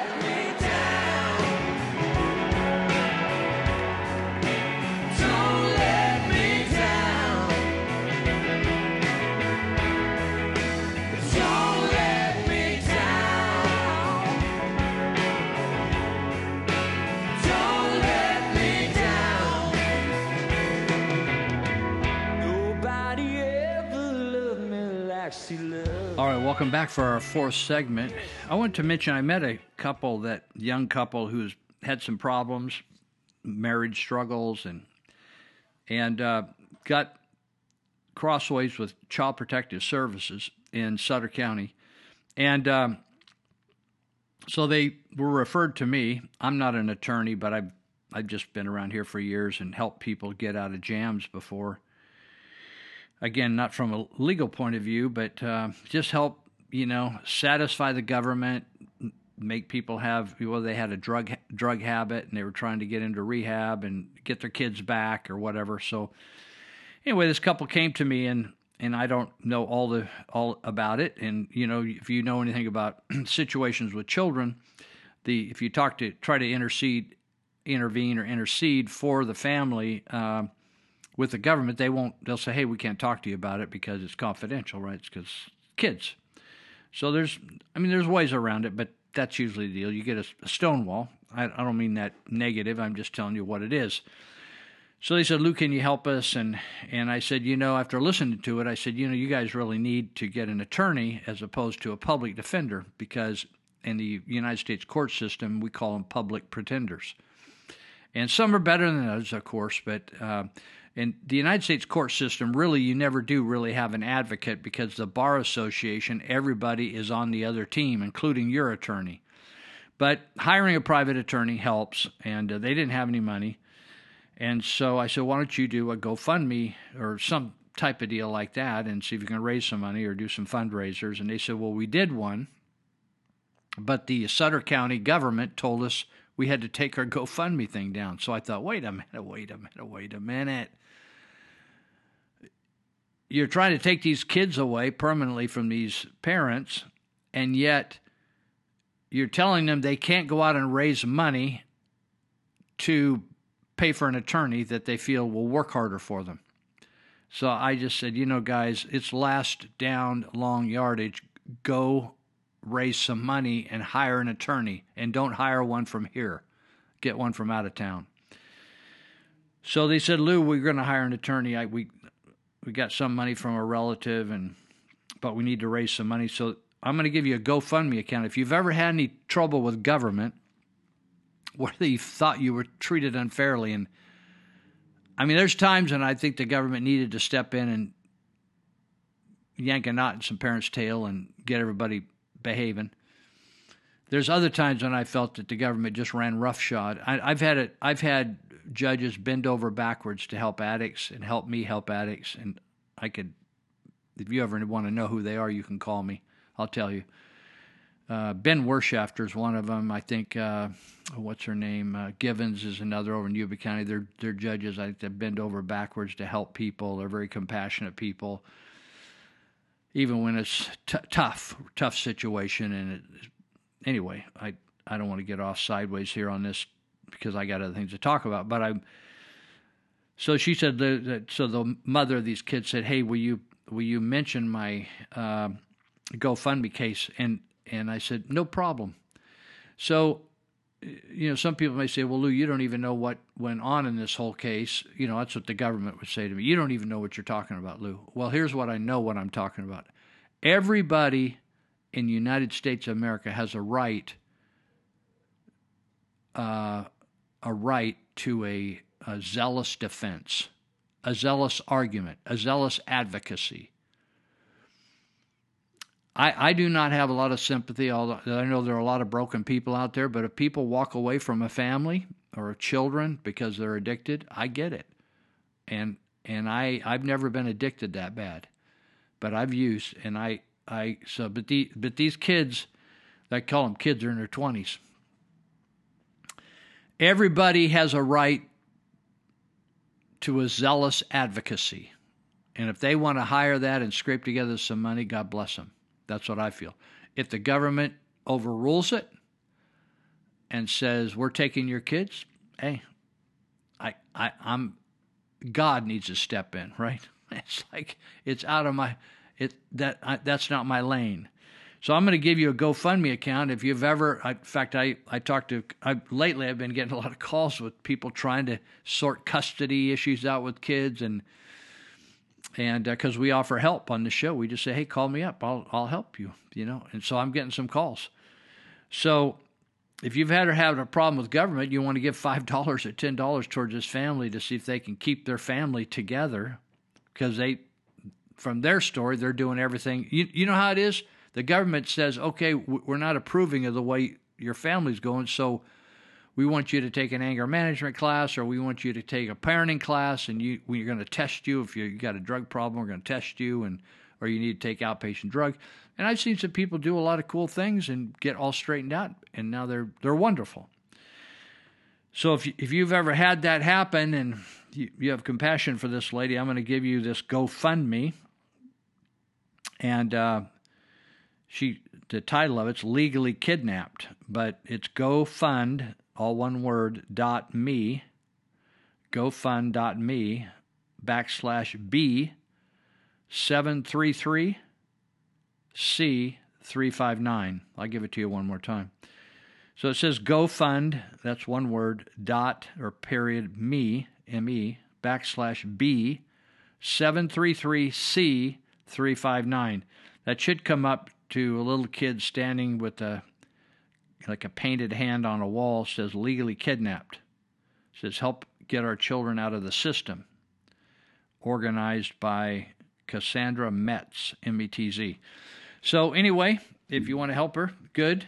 And I wish them well. I wish all the kids well and the parents well.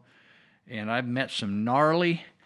I've had the social services people in this community cite me, write me a citation, turn me into the government. I had to get me an attorney. And it wasn't even about my kids. I had to defend myself.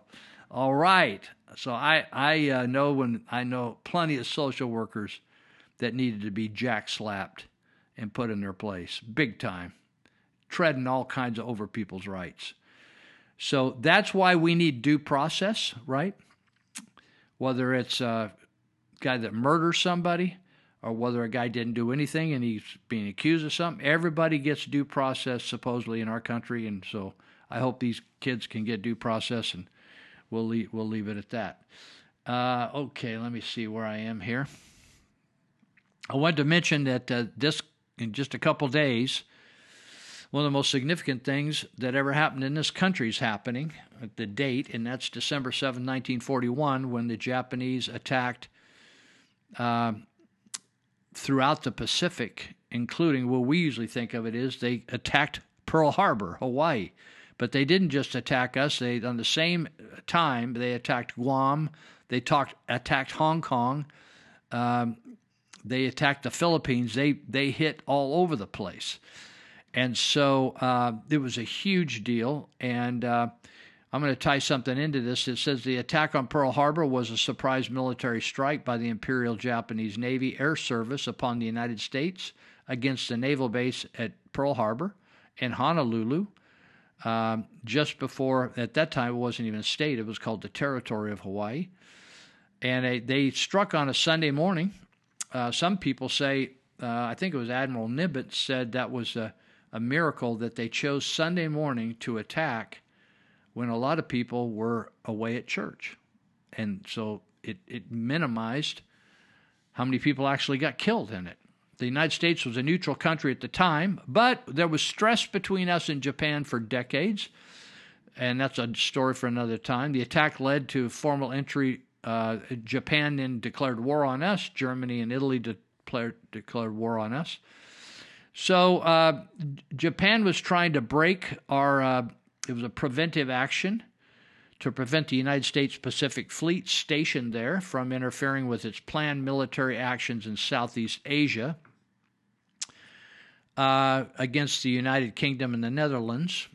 And over the course of 7 hours, there were coordinated Japanese attacks on, as I mentioned, on these various places, including Wake Island, Malaysia, Singapore. So there were 353 Imperial Japanese aircraft, dive bombers, torpedo bombers. There was many submarines, MINI, not many, but little ones. So 2,403 Americans were killed and 1,178 others were wounded. And I won't go into how many ships went down and this, that, and the other thing, but I just wanted to give you a sense of what was going on. So it's sort of when we talk about this, we always talk about it out of context because there was a lot of diplomacy and there was a lot of gnarliness going on between Japan and the United States for quite a while leading up to this. But normally they would, instead of saying, hey, our discussions have broken down, this is our line in the sand and we're going to attack you if you do this, right? But they didn't do that. They did a surprise hit. Now, do you have that number in mind? A couple thousand killed, right? Let me see if I can quote you. 2,403. Got it in your mind? Dead. 1,178 others wounded. So then we go up to, so that was we call that on our shores, right? Even though it was it was a property, the property of Hawaii, which is a part of the country, the United States, but not really a state, right? So then we come up to, during World War II and the Korean War, the Vietnam War, any of the conflicts, we never had a problem on our own homeland until the 9/11/2001, September 11, 2001, the terrorism, right? And so that resulted in 2,977 deaths and 25,000 injuries. The attack on New York really surpassed December 7th, right? Of course, that was just one incident, but this was one incident too at 9/11. So Vietnam, of course, we lost a lot of people there and in Korea, but they were fights on elsewhere. We're just comparing homeland, right? So the other thing I want to say to you is that what's going on right now with COVID is bioterrorism. And it is bioterrorism instigated by people from our own country against us that are in league with people that are international people like Klaus Schwab, George Soros, all these kind of people that really, Bill Gates, who's a traitor. And literally millions of people are going to be dying. So when we think of the day of infamy, as President Roosevelt said, this is the day of infamy, the surprise attack. And it was a day of infamy when the Muslim terrorists attacked the Twin Towers. But what's going on right now with the psychological operation, the confusion, the manipulation, the crashing our finances, crashing our businesses, the ultimate goal is to take away all small business. I could go on and on and on. It's to break the back of freedom in America as we know it and have everybody managed like robots. There'll be robots and there'll be human robots. And you'll have chemicals in your system that they'll be able to manage you by. So when you've heard terms like graphene oxide is one of the funky things in the shots you're getting, they can find you with that. So I just tie these two things together with what's going on right now. There are thousands dying every single day, but they're not publicizing it like they did COVID. Getting COVID, although they weren't sick, they would say, oh, they tested positive for COVID, but they said, don't feel a thing. I don't know why I test positive. And the tests were mostly wrong, but they wanted to make it look like it was a catastrophe, and it was very fatal, and it was very contagious, and it was all very wrong, a lie. It was a nothing burger that they did a media hysteria, environmental blitz, a media blitz, and scared the hell out of people, and they're still scared. Many people are still scared. So anyway, I wanted to leave that with you. And the other thing, I wanted to read something about one of the heroes of Vietnam War, a guy named Dr. Hal Kushner, served with the 1st Squadron, 9th U.S. Cavalry, 1st Air Cavalry Division in Vietnam. He was captured in 1967, just west of Tam Key. The Viet Cong returned him home 6 years later. Can you imagine? He had 3 kids. For 6 years, his wife remained faithful to him, and those children grew up, and they didn't have their dad. 6 years later, he came home in a prisoner exchange. He remained in the Army until 1986, when he retired at the rank of colonel. Quote, we prisoners endured unspeakable horror, brutality, deprivation, and saw and experienced things no human should ever witness. Our mortality rate was about 60%. I cradled 20 dying men in my arms as they breathed their last and spoke of home and family. Then we buried them in crude graves marked with stones and bamboo and utilized them with words of sunshine and hope, country and family. The eulogies were for the survivors, of course. They always are.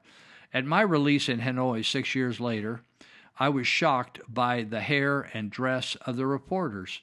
Once home, I saw television and movies with frank profanity and sex. When I first deployed, Lucy and Desi slept in twin beds. I left Ozzie and Harriet and returned to taxi driver. What happened to my country? What did we suffer and why did we suffer and sacrifice? When my helicopter crashed in 1967, I collided with one planet and returned to another. The Vietnam War, which is about 1/5 of the casualties of World War II, but had lasted 3 times as long, had changed the country as much as the greatest cataclysm in world history. It had changed forever the way we think of government and ourselves. The country had lost its innocence and, for a time, its confidence. This war, which had such a great impact on my life, is a dim memory to me today. There are over 58,000 names on that wall, and it rates but a few pages in a high school history textbook. Written by Hal Kushner, Hanoi Hilton survivor. I visited the Hanoi Hilton a number of times. They tore down most of the prison right in the center of Hanoi. It is a museum now. They've done a pretty nice job of preserving the cells, and they actually have models of humans in there. I don't know what they're made of, whether they're bronze or something, but when you walk in the cell area, they're actually human beings chained inside, or, you know, images of humans, statues of some sort. Shows tortured areas. It shows photos and books of all the people that came and went from there, all the Americans and Westerners that stayed there. They call it the Hanoi Hilton. Now, right next door, I don't remember whether it is a Hilton or whether it's a nice hotel. It's a nice hotel, but so they've just kept this corner of this big building. And it's if you ever get to go to Vietnam, North Vietnam, make sure to go to the Hanoi Hilton. You'll actually see pictures of Hal Kushner and many other people that suffered and survived and suffered and died. So it's worth the trip. And it's one thing to be in the Navy or the Air Force and during wartime, and you're busy doing things for four or 5 years, right? It's another thing to be incarcerated and be tortured, starved, and sick and broken. A lot of them had broken bones, and that's another thing. And so I can't imagine 6 years. And when I cut this article out, cut and pasted it, there was a photo of Kushner from behind him with his children running towards him, two boys and a girl. I mean, two girls and a boy, and his wife behind, and pretty powerful. Pretty powerful. I have no idea, and I don't know whether Hal Kushner is actually. He must be. If he was there in '67, he's probably pushing 80 years old, 75, 80 years old by now. So maybe he's still alive. But anyway. Let me see if I can mention somebody here really quick. I want to mention another company that's been a great help to us during the last 12 months, the last 6 months particularly, and that is another plumbing company, Thrifty Rooter, who I see all over town. They've been here over 40 years. You can reach them at thriftyrooter.net, ROOTER, thriftyrooter.net. They're located right down on Bridge Street in Yuba City. They do all the typical plumbing work in addition to, they also have the big pumper trucks that can come and pump out your septic system if it somehow gets blocked up and you need a little help. So you can go on their website, thriftyrooter.net, and you can order your services right there. Or you could call them up old school at 530-673-8201. They're looking for workers too. Every place I go, I've been eating in some restaurants lately, and everywhere I go, there's help wanted. So, man, plumbing is a great field. It's well paid. It's good work, and there's people always need your labor. So give Thrifty Rooter a shout out, and they'll fix you and get you back up going. Okay, we're going to take another break, and we'll do our fifth segment. Okay.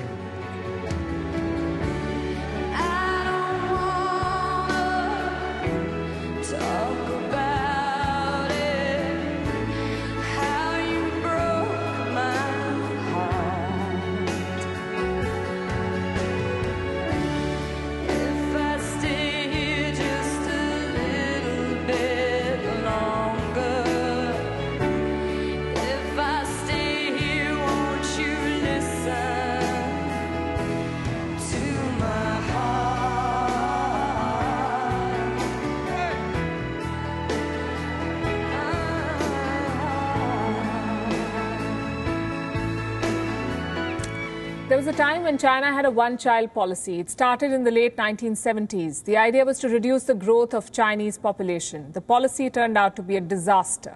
It left China with a population that's old and shrinking. In 2015, China relaxed its one-child policy. It allowed couples to have 2 kids. How generous. China's state-owned news agency Xinhua said the change of policy is intended to balance population development and address the challenge of an aging population. What China did not realize is that after decades of one-child policy, it was also left with a skewed population. In other words, a gender imbalance, the biggest in the world. Numbers worsened with high levels of female child mortality. China ended up with what was called missing females. Between 1980 and 2010, male children outnumbered female children by 36 million. Today, China has the world's most unbalanced sex ratio. For every 114 males, there are 100 females. Globally, the average sex ratio at birth is about 105 boys for every 100 girls.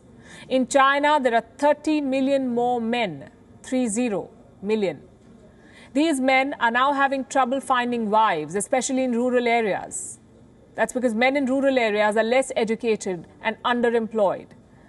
So they end up as less desirable suitors. And this is interesting. Listen to this. Men in rural areas of Shaanxi, Henan, and Hunan are reportedly having to offer as much as $155,000 when asking for a woman's hand in marriage. That's dowry 2.0. Dark humor aside, in 2020, the Global Times published an article. It said the squeeze would become worse in 20 to 30 years. The problem is real. What is China planning to do about it? One NGO in China has proposed playing Cupid. It's called the Shaanxi Think Tank Development Association, and it says, leftover urban women, that's what it calls them, leftover urban women, should be paired with surplus rural men. Who are these so-called leftover women? Women above the age of 27 who are unmarried, highly educated and urban. If you fall in this category in China, you will be called Sheng Nu, or leftover women. China will also totally disregard your choice to remain unmarried or marry at a later age. This Chinese NGO now has marriage proposals for these women. It also has some advice. Do not feel afraid to go and live in rural areas, it says. The NGO also has proposals for the Chinese government. Number 1, offer incentives to encourage urban women to move to rural areas. And number 2, provide vocational training to Shengnan, or leftover men, surplus men as they're called, to make them better suitors. And I'm not making any of this up. And I know how atrocious all of this sounds.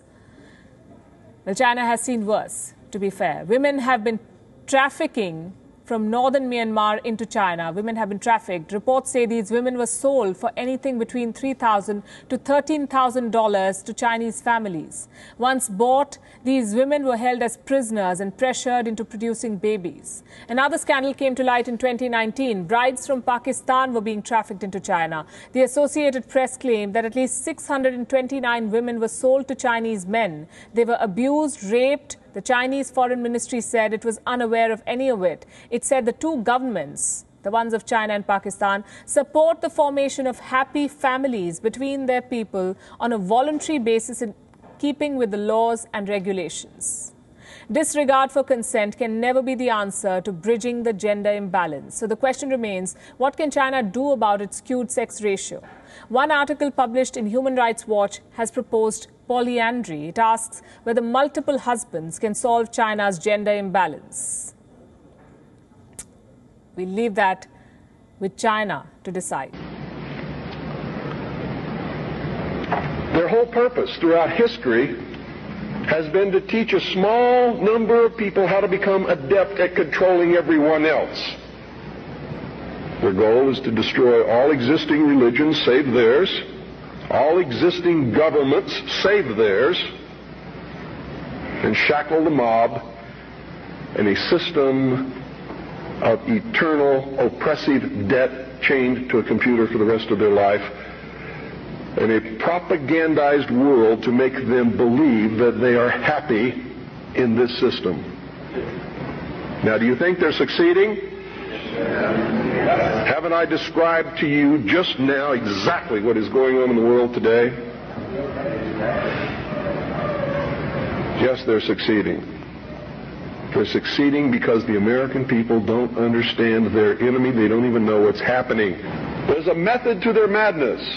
There's really not much method to yours, because you're operating from a place of ignorance. And until you change that, you're going to be bumbling around, bumping into each other, saying and doing the wrong things, not understanding the nature of your enemy. And if you don't understand the nature of your enemy and the weapons they use, you cannot fight that enemy. You can't fight the battle. You shouldn't even be on the battlefield.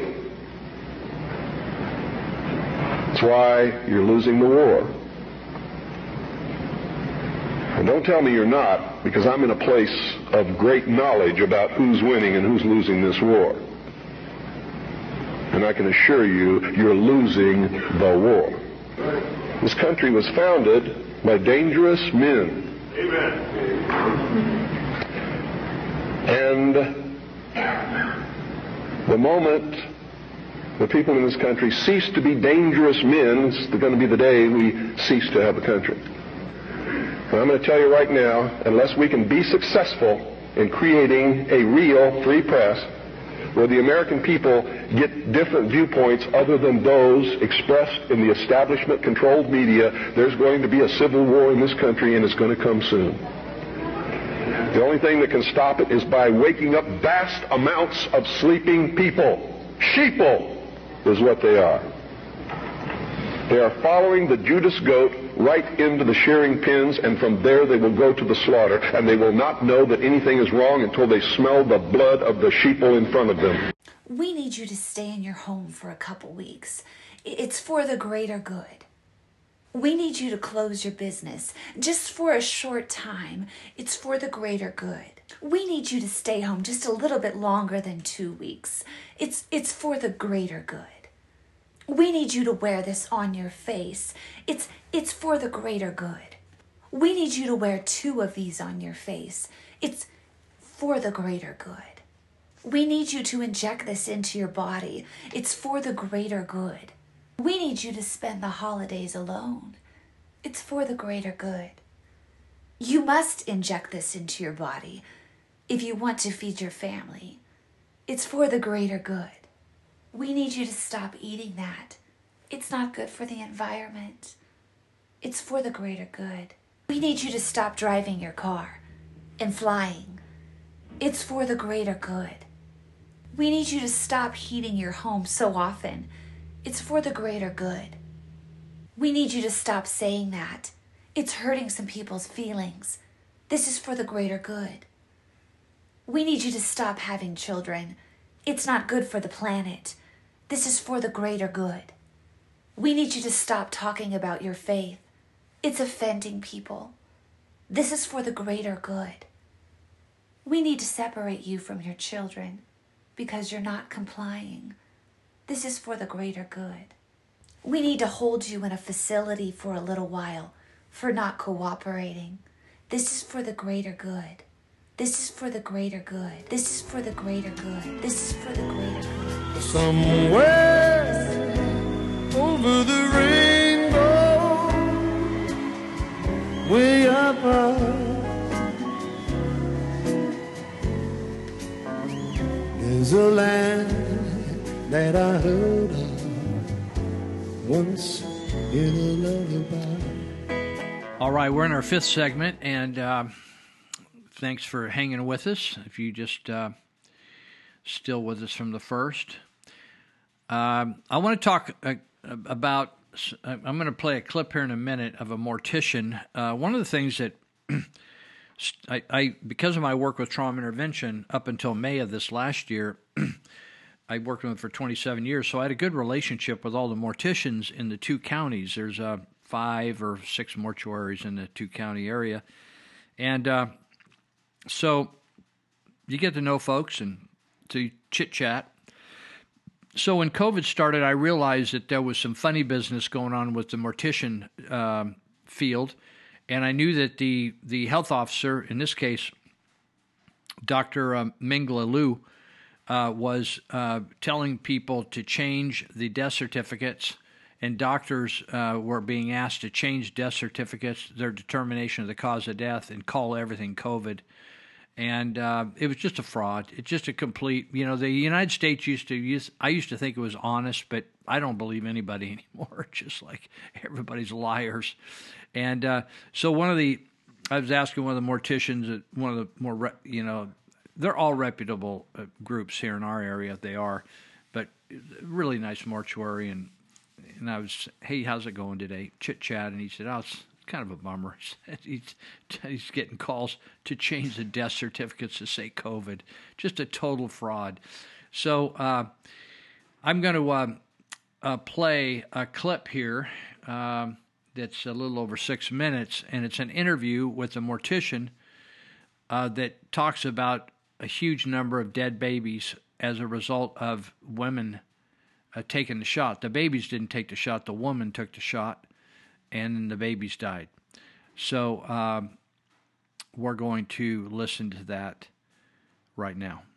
My name's Wesley. I've been a funeral director for over 3 years. So I have a bit of knowledge about what was going on before this pandemic started and what's going on right now. So there was a spike back in March, April last year, and after that it considerably calmed down. It was all hyped from what I was seeing, and they shut down these extra storage units that they had in the summer, and they never opened them up again. Did they use them in the first place?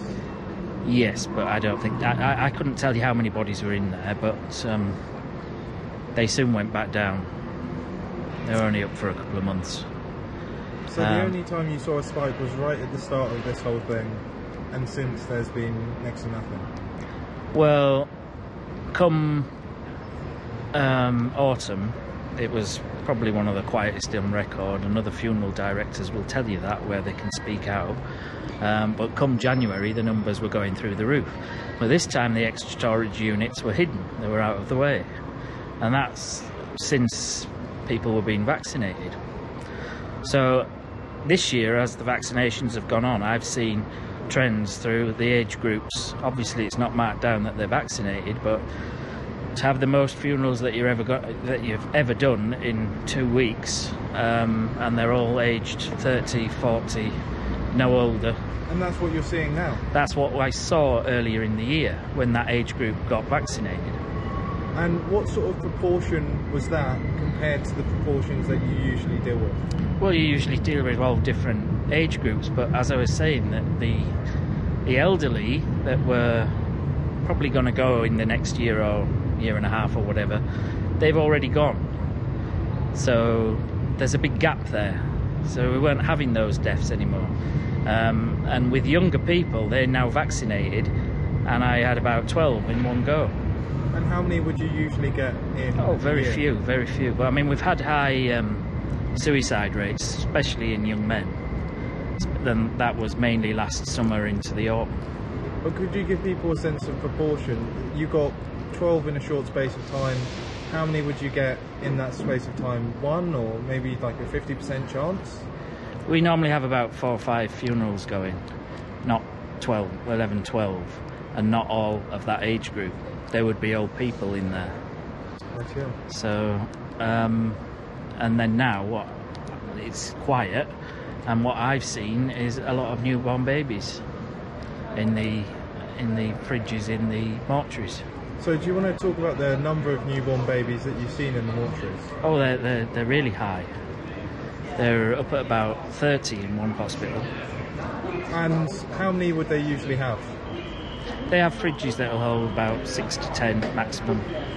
And they're never normally full. But now they're all in the adult section. So there's about maybe 10 times the rate that they would usually have? Yeah. And obviously they're either miscarried or full-term births, stillbirths. But not a lot's been said about it. Wow. And what else have you seen? Have you seen another sort of uptake in deaths in younger people recently? Not in people under 20, and not in their 20s really. But above that, yes, earlier in the summer when they all first went out and got vaxxed. But you see, what's going to happen is you're going to get the ones that it triggers something in them, or that they haven't got very good health that they maybe don't know about, so they will go first. And then down the line, we're probably going to see a lot more. And what have you seen being put down on the death certificates? There's a lot of myocarditis, myocardial infarction. It's all blood, heart-based pneumonia. But COVID, I've only had one this year. One COVID death written down since January. Out of how many? I can't tell you how many we've done, but if you're saying there's a pandemic going on, there should be more than that. But it's like they're not that bothered anymore. They can just twist their figures and do whatever. Is that so? Would that be hundreds that you do in a year, or maybe 100? Yeah. But you see, last year they were marking anybody and everybody down with it. You would have they died of other things. They were testing them, and they were marking them down as COVID. But now, since the vaccination's been going, they're not doing that. So do you think it's because they feel confident that these injections are working on people that they're not putting people down? Yeah, they're just scaring people on the TV. So it's a psychological thing, you think? Yeah, get your vaccination. And what they're going to do now, I don't know, when more and more people start dying of this vaccination. I mean, you've had the initial reactions, but what's going to happen down the line? And so, can I ask, in terms of them last year marking people down as COVID deaths, how many, what sort of proportion do you think were falsely attributed? Oh, a high proportion, because they were testing everybody. So if you tested positive and that wasn't anything to do with it, I mean, I had one person really upset about it. The person was dying of something else. I think it was cancer at the time, and they marked it down as a COVID death. She'd never had COVID, but tested positive.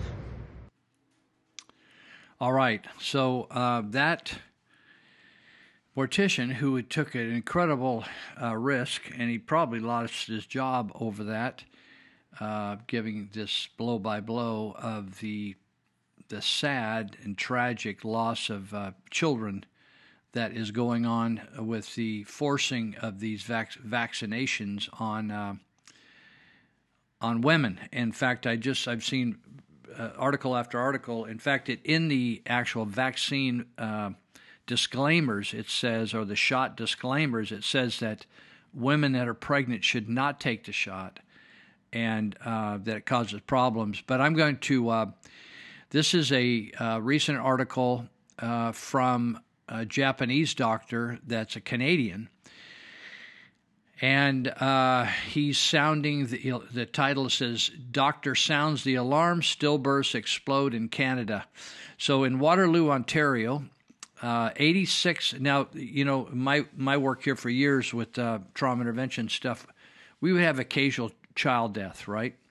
Very few in the area, even if it could be SIDS, sudden infant death syndrome, or occasionally it's an accident where the parent, the child smothers in bed with them or something. But stillbirths, not a great number, okay? So in Waterloo, Ontario, I don't know how many people live there, but it says 86 cases, stillbirths, 86 cases at this hospital have been reported in 6 months. 6 months. So the key is here, even if you don't know the number of people that live there, how many they have last year, right? Typically, it's 5 to 6 stillbirths a year in Waterloo, Ontario, Canada. Right now, they're 86 in just half the time, okay? So he goes on, the doctor's name is Daniel Nagase, Nagase. He says stillbirths in fully vaccinated women are exploding in Canada. It isn't stillbirths in non-vaccinated. It's stillbirths in fully, that's what the article says. He's being interviewed. For example, in Waterloo, 86 cases have been reported in 6 months, compared to typically 5 or 6 per year, according to Dr. Nagase. He said that is highly unusual. At Lionsgate Hospital, at a different hospital, different location, Vancouver, British Columbia versus Waterloo, Ontario, there's been 13 stillbirths recorded, not in 6 months, in 24 hours. Is that getting your attention? 13 stillbirths. Now, Vancouver's a big city, right? But 13 stillbirths, not 13 births in 24 hours. 13 stillbirths in 24 hours, reported a doctor there. Until recently, Dr. Nagase worked at an Alberta hospital, but said he was fired after treating 3 COVID patients with ivermectin at the Rimbe Hospital and Care Center. Let me go on down here and see if there's any more. So Vancouver Coastal Health dismisses stillbirth claims as rumors and disinformation. I just got a text from the protest in front of the event at the Arts Council, and said one of the city council members who used to be CHP captain, and I used to work together with him on crash sites, and he mocked the Freedom Co. website as being biased, and he wasn't willing to even look at the evidence at Freedom Co. You know, it's interesting to me. You would think that a CHP officer or a sheriff's deputy, a seasoned, particularly a veteran, would be, I always, you know, if they walk into a situation, they try to figure out why a person died, you would figure out they would have an open mind and look at all the possibilities. But it's interesting to me how many city council people who I would respect in their field of endeavor, their service area, have their head in the sand and they're like the 3 monkeys. One got his hands over his eyes, the other's got his hands over his ears, and the other's got his hands on his mouth. And so Sean, I guess, had an exchange. I'll have to call and find out who they had the exchange with, but they had a little exchange with him, and he said, you guys are all biased. I would never pay any attention. You guys are full of baloney, kind of a deal. So here we have an article with this doctor who's been fired for treating people with ivermectin, which in the city, it's interesting. Sean ought to get out of the United States and go travel some. I've been in the province of Uttar Pradesh. They had like 260 million people, and they had a huge outbreak of COVID. You know how they stopped it?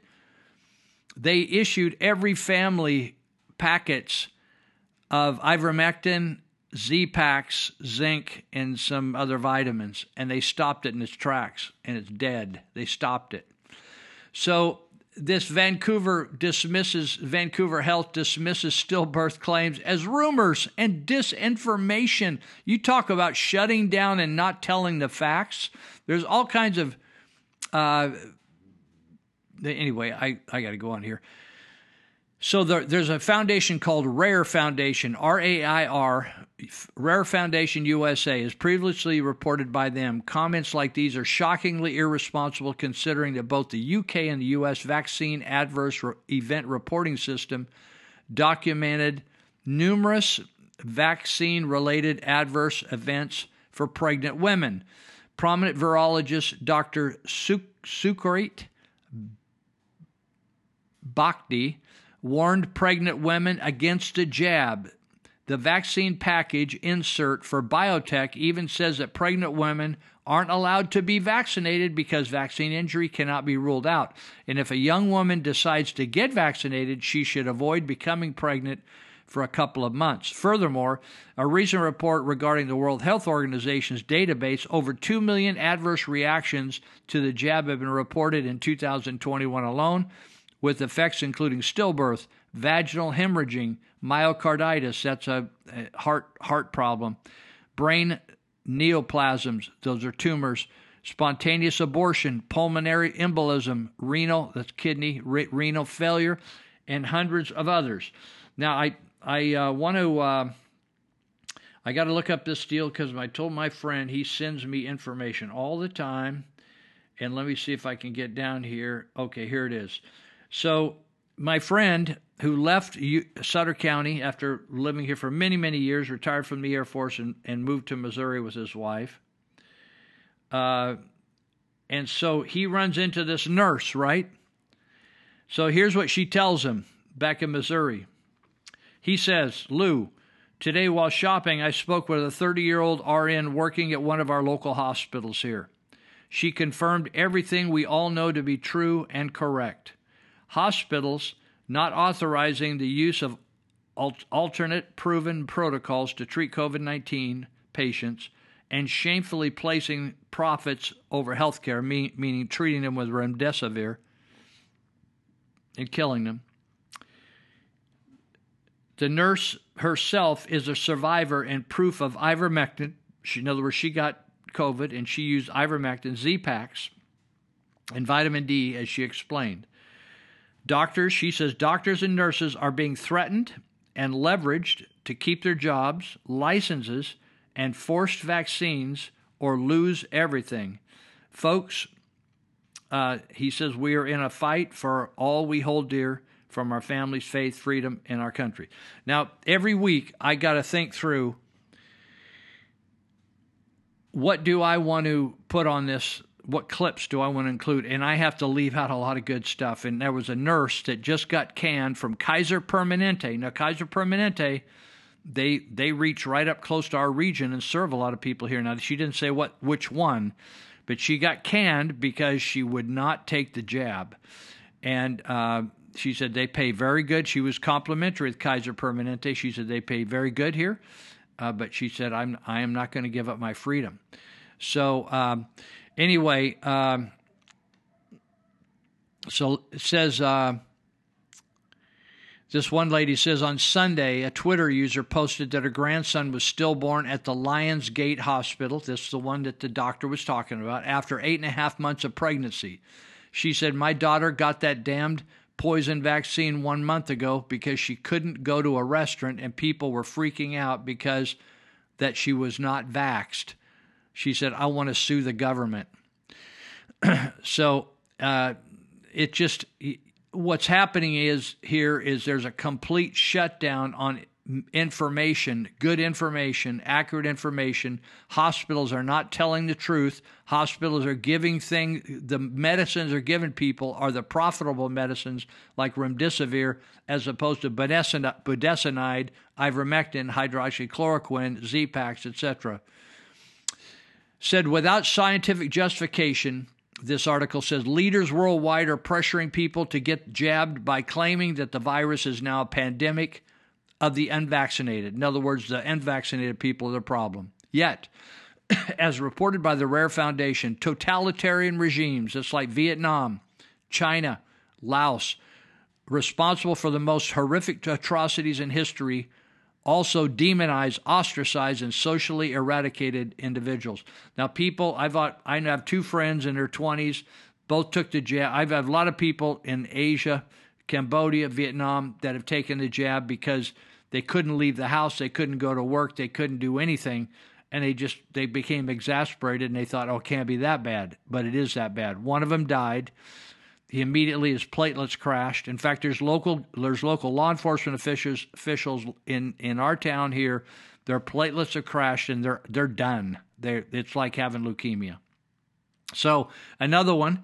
There are Ryan Cole, and I couldn't find what he wrote up. I may find it in a minute. But Ryan Cole, with the largest lab in the United States, just said it's the vaccine, the shots are creating immediate soft tissue cancers. This gal ended up dying of uterine cancer, and the other guy died of a leukemia type stuff in Vietnam. One Cambodia, one Vietnam. Both in their 20s. It's just unbelievable. We're going to take a break, and we have one more segment to go. Hang tight. There's nothing you can do that can't be done. Nothing you can sing that can't be sung. Nothing you can say, but you can learn how to play the game. It's easy. Nothing you can make that can't be made. No one you can save the conversation. What about the individuals who refuse to have this number implantation? We expect some minor resistance, especially from highly motivated religious groups. But eventually, hunger will cause even the most zealous to conform to our program. Gentlemen, I believe that within a year, 2 at the most, our one world government will be a reality. If we continue on our present course, it is my opinion that we could present the devil himself as a world leader, and the people would accept him.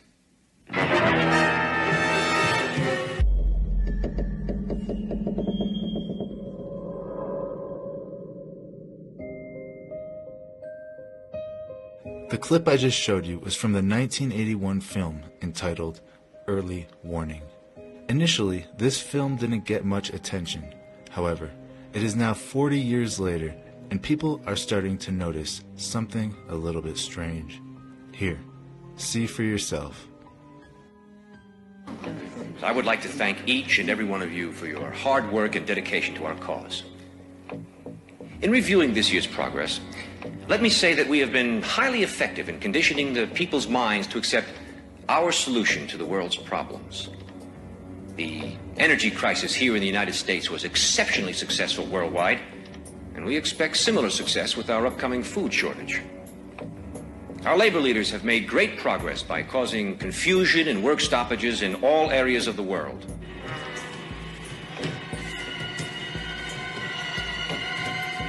Financially, the dollar is being devalued even faster than we could have hoped.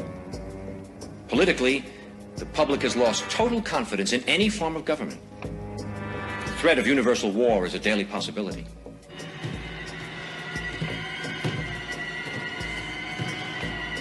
As you know, we ourselves do not need to hold any visible office of leadership.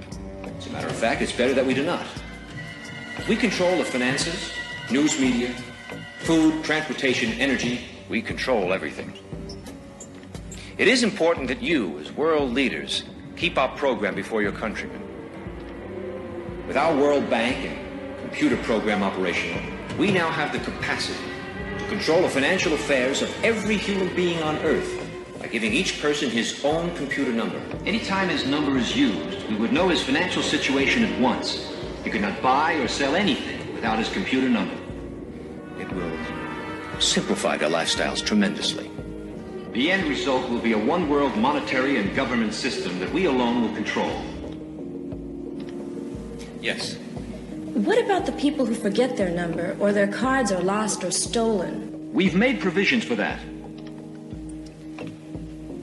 By using this laser imprinter, we can painlessly and permanently affix the person's number to the back of his hand or his forehead if he so desires.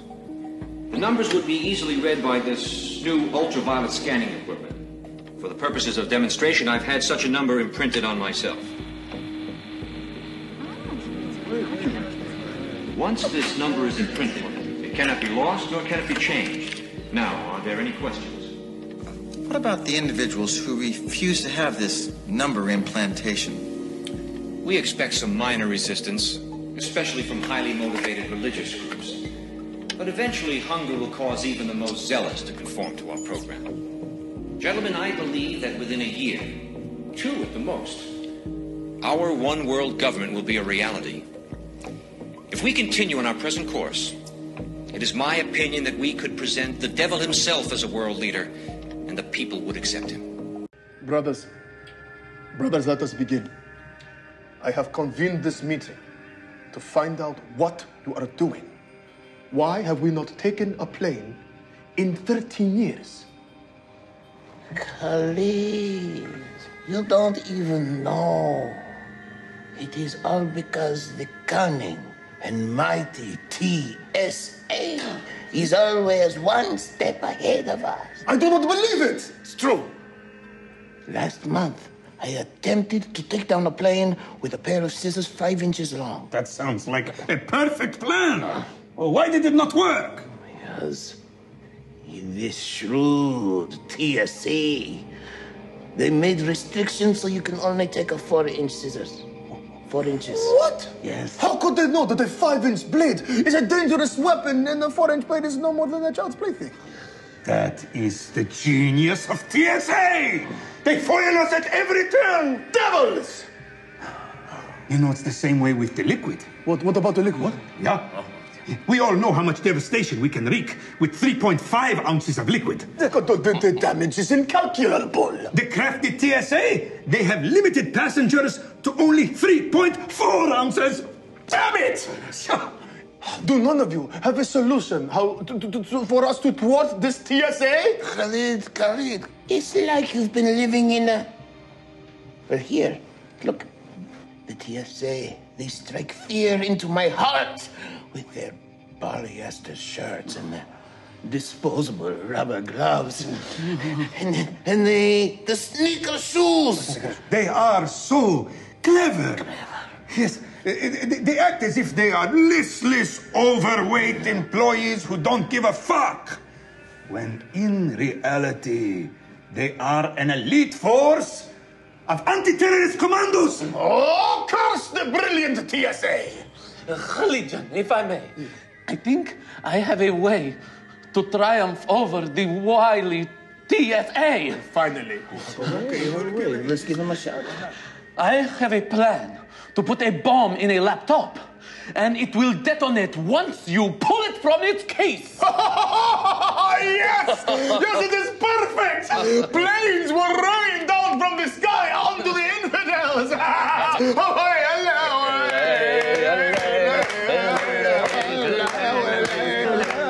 What? Sneak in here for a second. I don't want to be the bearer of bad news. Then don't be. There you are. It's as if the prophetic and all-knowing TSA has predicted your plan. They make you take the laptop out of the carrying case and put it in a separate bin before you get on the plane. Come on, you've got to be kidding me. You've got to be kidding me. Are you kidding me, Marvez? This is not a funny joke. This is a joke. No time for kidding. I wouldn't kid this. Oh, my God. No, I can't believe these mothers of devils. Yeah. Well, very well then. Since you have all failed, I will tell you how we will destroy the non-believers. I have developed the smallest bomb possible.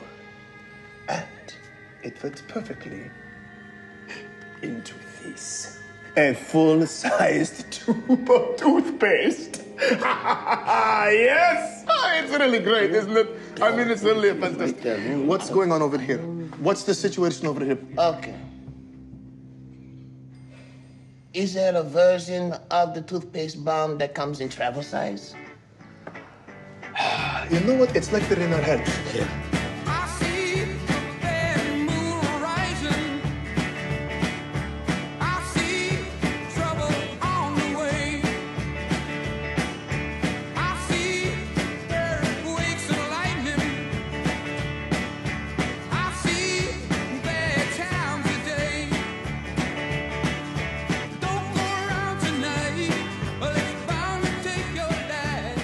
All right, our final segment. I want to mention a couple other people that help us make the wheels turn over here, and I want to give a shout out to Dr. Cassidy, who helps us. Dr. Joe Cassidy. He's practiced here for about 30 years.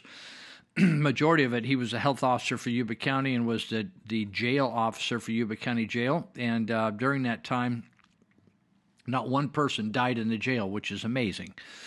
So recently, he and I became frustrated with not being able to get a lot of addicts off the street because we have a big opiate and fentanyl problem, and a lot of people are overdosing. And so we brainstormed, and we decided to hand out and give to people to hand out these little small 3x3 inch flyer with our names and phone numbers and what we would do for them when they're ready.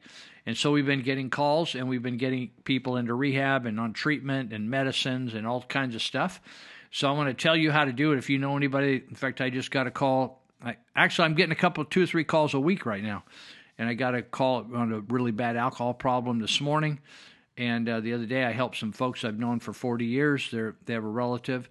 So the cool thing is we're getting people into treatment. So here's how to do it. So if you have a person, anything, even smoking, alcohol, any kind of drugs, whether they're pharmaceutical drugs or illegal drugs, right? So call Peachtree Health. There's a variety of locations in Yuba, Sutter counties. And ask for Dr. Cassidy. And just when they ask you, hey, what's your problem?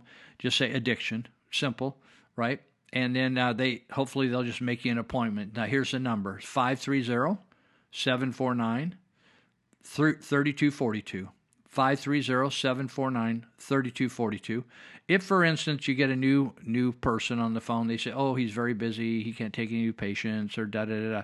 Just say, okay, thank you very much. And then I'm going to give you his number, and you can text him, said, hey, the front desk said you weren't taking anybody, I got addiction problems, and he'll take you. So here's Dr. Cassidy's number. You can text him. Don't call him, text him. Don't text him in the middle of the night. He's got to sleep. So 530-682-8648. So every couple of days, people are saying, hey, what was his number again, Lou? They hit me up. 530-682-8648. Text him. If all that fails and you need more urgent help, call me up. You can call me 24 hours a day. Just dial my number. And if I'm on the phone, give me a break. Just leave a message, okay? I will call you back. So, or you can text me, 530-713-1838. 530-713-1838. Okay, so Dr. Cassidy's helping us here. And then my good friend Dave Greenitz, who's busy as can be, always says to me, Lou, I don't even know whether I'd buy any advertising. I'm so busy. He said, it's busy, busy, busy. And so he said, I don't know, the last time I talked to him, he had like 6, 8, or 9 kitchens all they're working on or lined up. So I said, no baths? He said, oh, I got so many kitchens, I haven't even done any baths. But they're aces at doing baths and kitchens, and as well as other things. I mean, they're just great carpenters. They're great people. They're honest people. They're craftsmen. Number one, they have great subs that work under them. So check it out. You can just look at his platforms, Greenitz Construction. That's green with ETZ on the end, greenitzconstruction.com.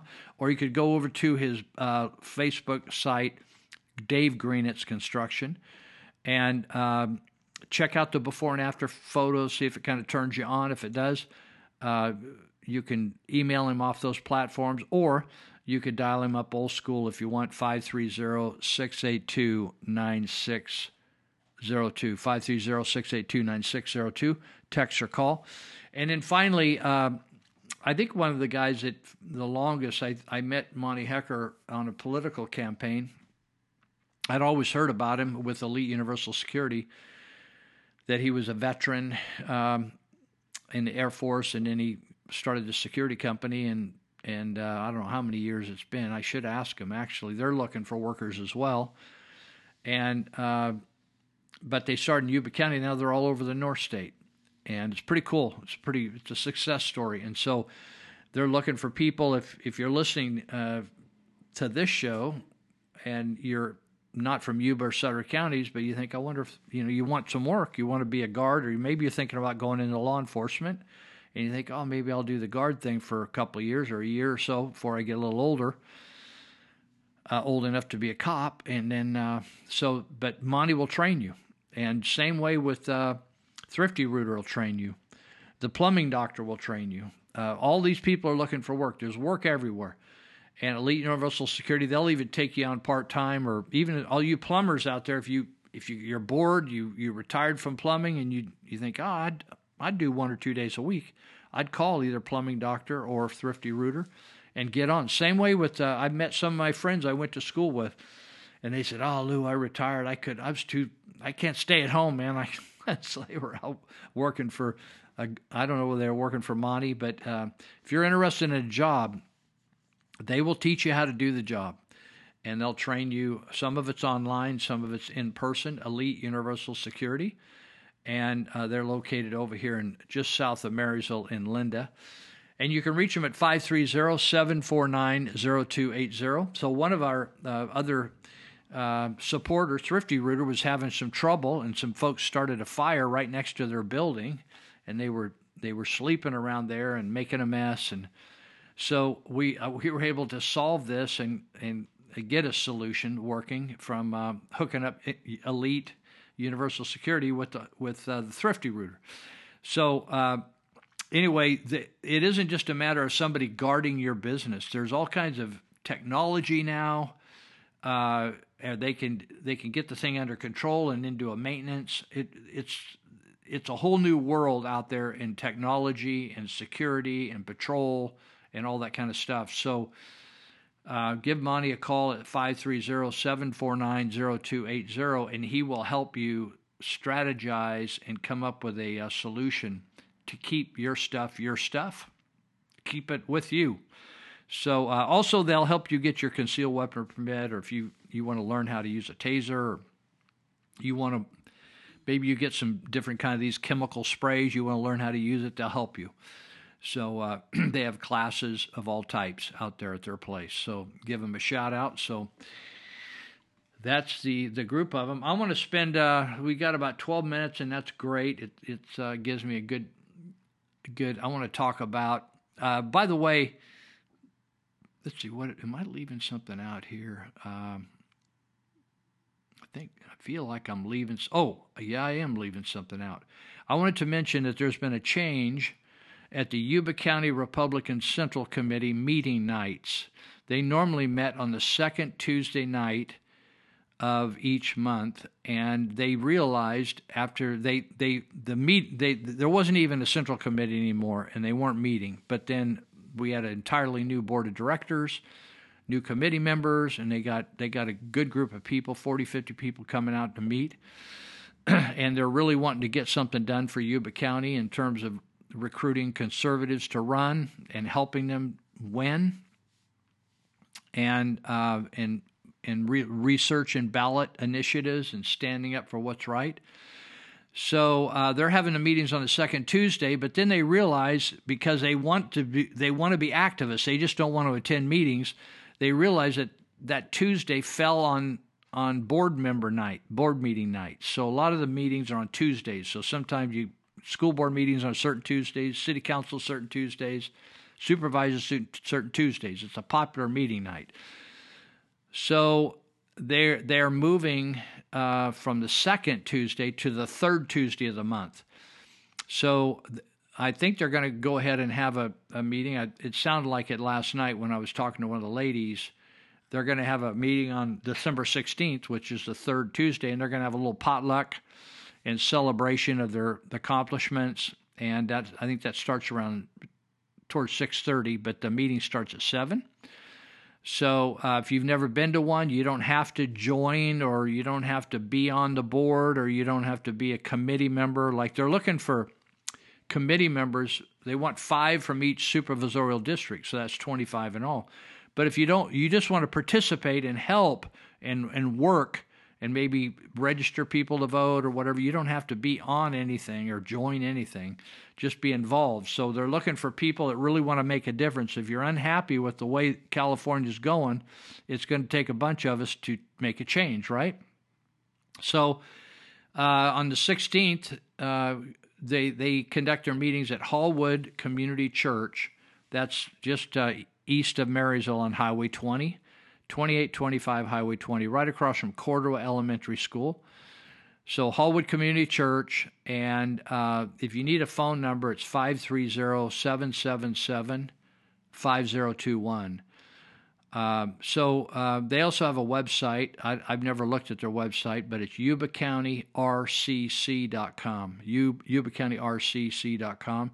So if you want to check that out, but get involved. Let's get some people. Let's get it on. We got a lot of cool people in Yuba County, and let's do something. Let's be activists. Let's just not hang out. So that's what I wanted to tell you. And if you need, I've always mentioned this before, but I don't want to run out of time here. So let me give you some. If you can't find a doctor, I know Dr. Mingala, our local doctor of death, she's trying to keep doctors from giving out ivermectin and hydroxychloroquine and all these kind of things. So if you have trouble finding a doctor that will help you, you can go to myfreedoctors.com, common spelling, myfreedoctors.com. You could go to aflds.com, that's America's Frontline Doctors.com, aflds.com. You could go to Dr. Stella, remember Stella Emanuel, Dr. Stella, drstellamd.com. and they will all help you get the medication. Oh, and one, Brian Ardis, the Dr. Brian Ardis, A-R-D-I-S, not artist, but Ardis. So it's his website's the drartisshow.com, the Dr. Ardis Show. Great website. All these people have all the medicines, supplements, all the stuff to beef up your immune system, okay?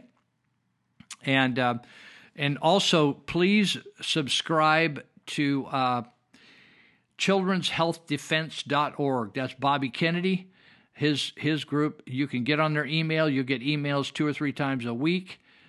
Great emails, amazing emails. There's another website I like, chemicalviolence.com is another great website. So these are very sharp people. The Children's Health Defense, they're loaded with doctors and attorneys that all work together, along with exposing a lot of the terrible things that are being done in the name of medicine today. And there's one other one, and I'm going to talk about this in just a minute, if I can. I'm scrolling down here. Okay. So the other one is Natural News. Natural News, Mike Adams. He has a great podcast every day, and you could get on his email as well. So his article is How They Plan to Kill Billions with the Common Flu. COVID vaccines induce AIDS immune system failure, opening the door to death via or by common flu strains. So what are we talking about? So AIDS essentially is the breakdown in your immune system becomes inoperable. If your immune system, it's kind of like if you have a computer and you don't have any virus software, antivirus software, overnight your computer will be infected with a virus and shut it down, right? So your antivirus software is your immune system. So your immune system is like having a doctor in the house all the time. So if you take good care of the doctor or the immune system, you eat right, you get enough sleep, and there's certain, you get plenty of sleep, you eat right, you drink a legitimate amount of liquid, you eat good food, take some supplements, right? Then when anything comes, it doesn't matter. You don't need to know the name of it. You don't need to know, you don't need to be scared by the media. When anything comes in, it just gets taken care of by your immune system, okay? So this is what Mike Adams says. I got 5 minutes. So I'm going to say COVID vaccines, he said, are increasingly recognized as depopulation weapons being deployed against humanity. So if you're a guy like Sean Harris, he's probably a skeptic for some reason. I thought he was an investigator police investigator who I have a great respect for, who would come in with an open mind. But by the way, Mike Adams is a highly awarded inventor and writer and all kinds of things. He's not just some nutcase out here. Said COVID vaccines are depopulation weapons being deployed against humanity, but the mechanism of how they work is only now becoming clear. Remember the gain of function? You've been hearing about gain of function, gain of function, gain of function. The gain of function researchers who built this bioweapon, all criminals against humanity, didn't want it to kill people too quickly because that would be noticed right away. So they needed a mechanism that would allow the spike protein injections to kill people slowly in a way that could be blamed on something else. In other words, natural causes. Like if Lou died at my age, like after getting the jab, they'd say, oh, yeah, the guy, it's his time. He'd lived a good life. Da-da-da-da. Their answer, vaccine-induced immune system suppression. In other words, the vaccine or the shot you're taking, the mRNA thing, will suppress or stop your immune system. It's not really a vaccine, he says, of course, but we say that term in protest. It's actually a gene-altering mRNA injection that programs human cells to produce non-human proteins, which are themselves pathogenic bioweapons that cause vascular, neurological, and reproductive damage. In addition to causing severe vascular damage throughout the body, as confirmed in a recently published it's a magazine called Circulation. So this is all published there. The spike proteins destroy innate immune response. In other words, your God-given immune response, which is exactly why the mRNA vaccines are now failing at an accelerating rate. So this is from the periodical Circulation. It says, we conclude that the mRNA VACS, dramatically increase inflammation on the endothelium and the T-cell infiltration of cardiac muscle and may account for the observations of increased thrombosis, cardiomyopathy, and other vascular events following vaccination. In other words, heart attacks.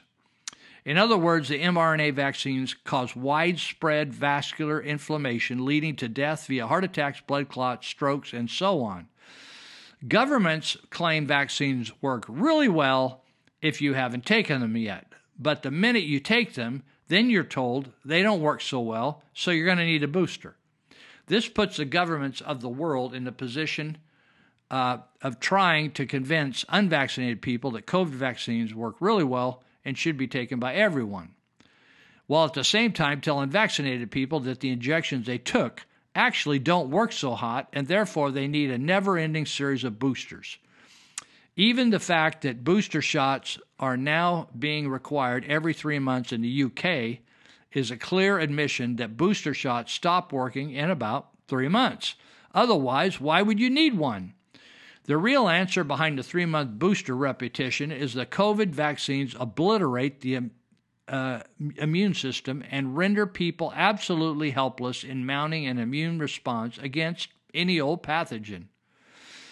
Once immunocompromised, in other words, once your immune system is broken down, it only takes a mild flu to kill you. Importantly, the immune suppression effects apply to non-COVID pathogens too. In other words, illnesses that don't have anything to do with COVID.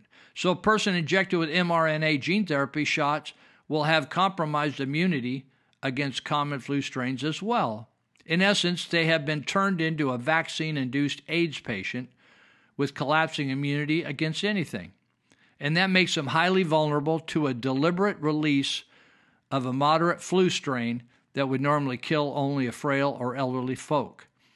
But when released against the backdrop of vaccine-induced immune suppression, it could kill hundreds of millions of vaccinated people worldwide. Depopulation agenda achieved, not with a bang, but with a whimper. And as for the people dying off around the world, the media will blame the unvaccinated as the final act of betrayal against humanity. They will say that more people need to take vaccines in order to stop the mass death. Anyone gullible enough to take the shots, of course, will join the dying masses with an early grave. Why did globalists choose this route? Because they didn't want to nuke the planet with a truly vicious pathogen that would threaten their own children in the long run. They want to keep the really dangerous pathogens in the freezer while figuring out how to kill people with mild pathogens. Only by convincing the gullible masses to line up for the mRNA spike protein injections could they pull this off. And only by spreading mass hysteria via controlled corporate media could they panic enough people into the vaccine injections.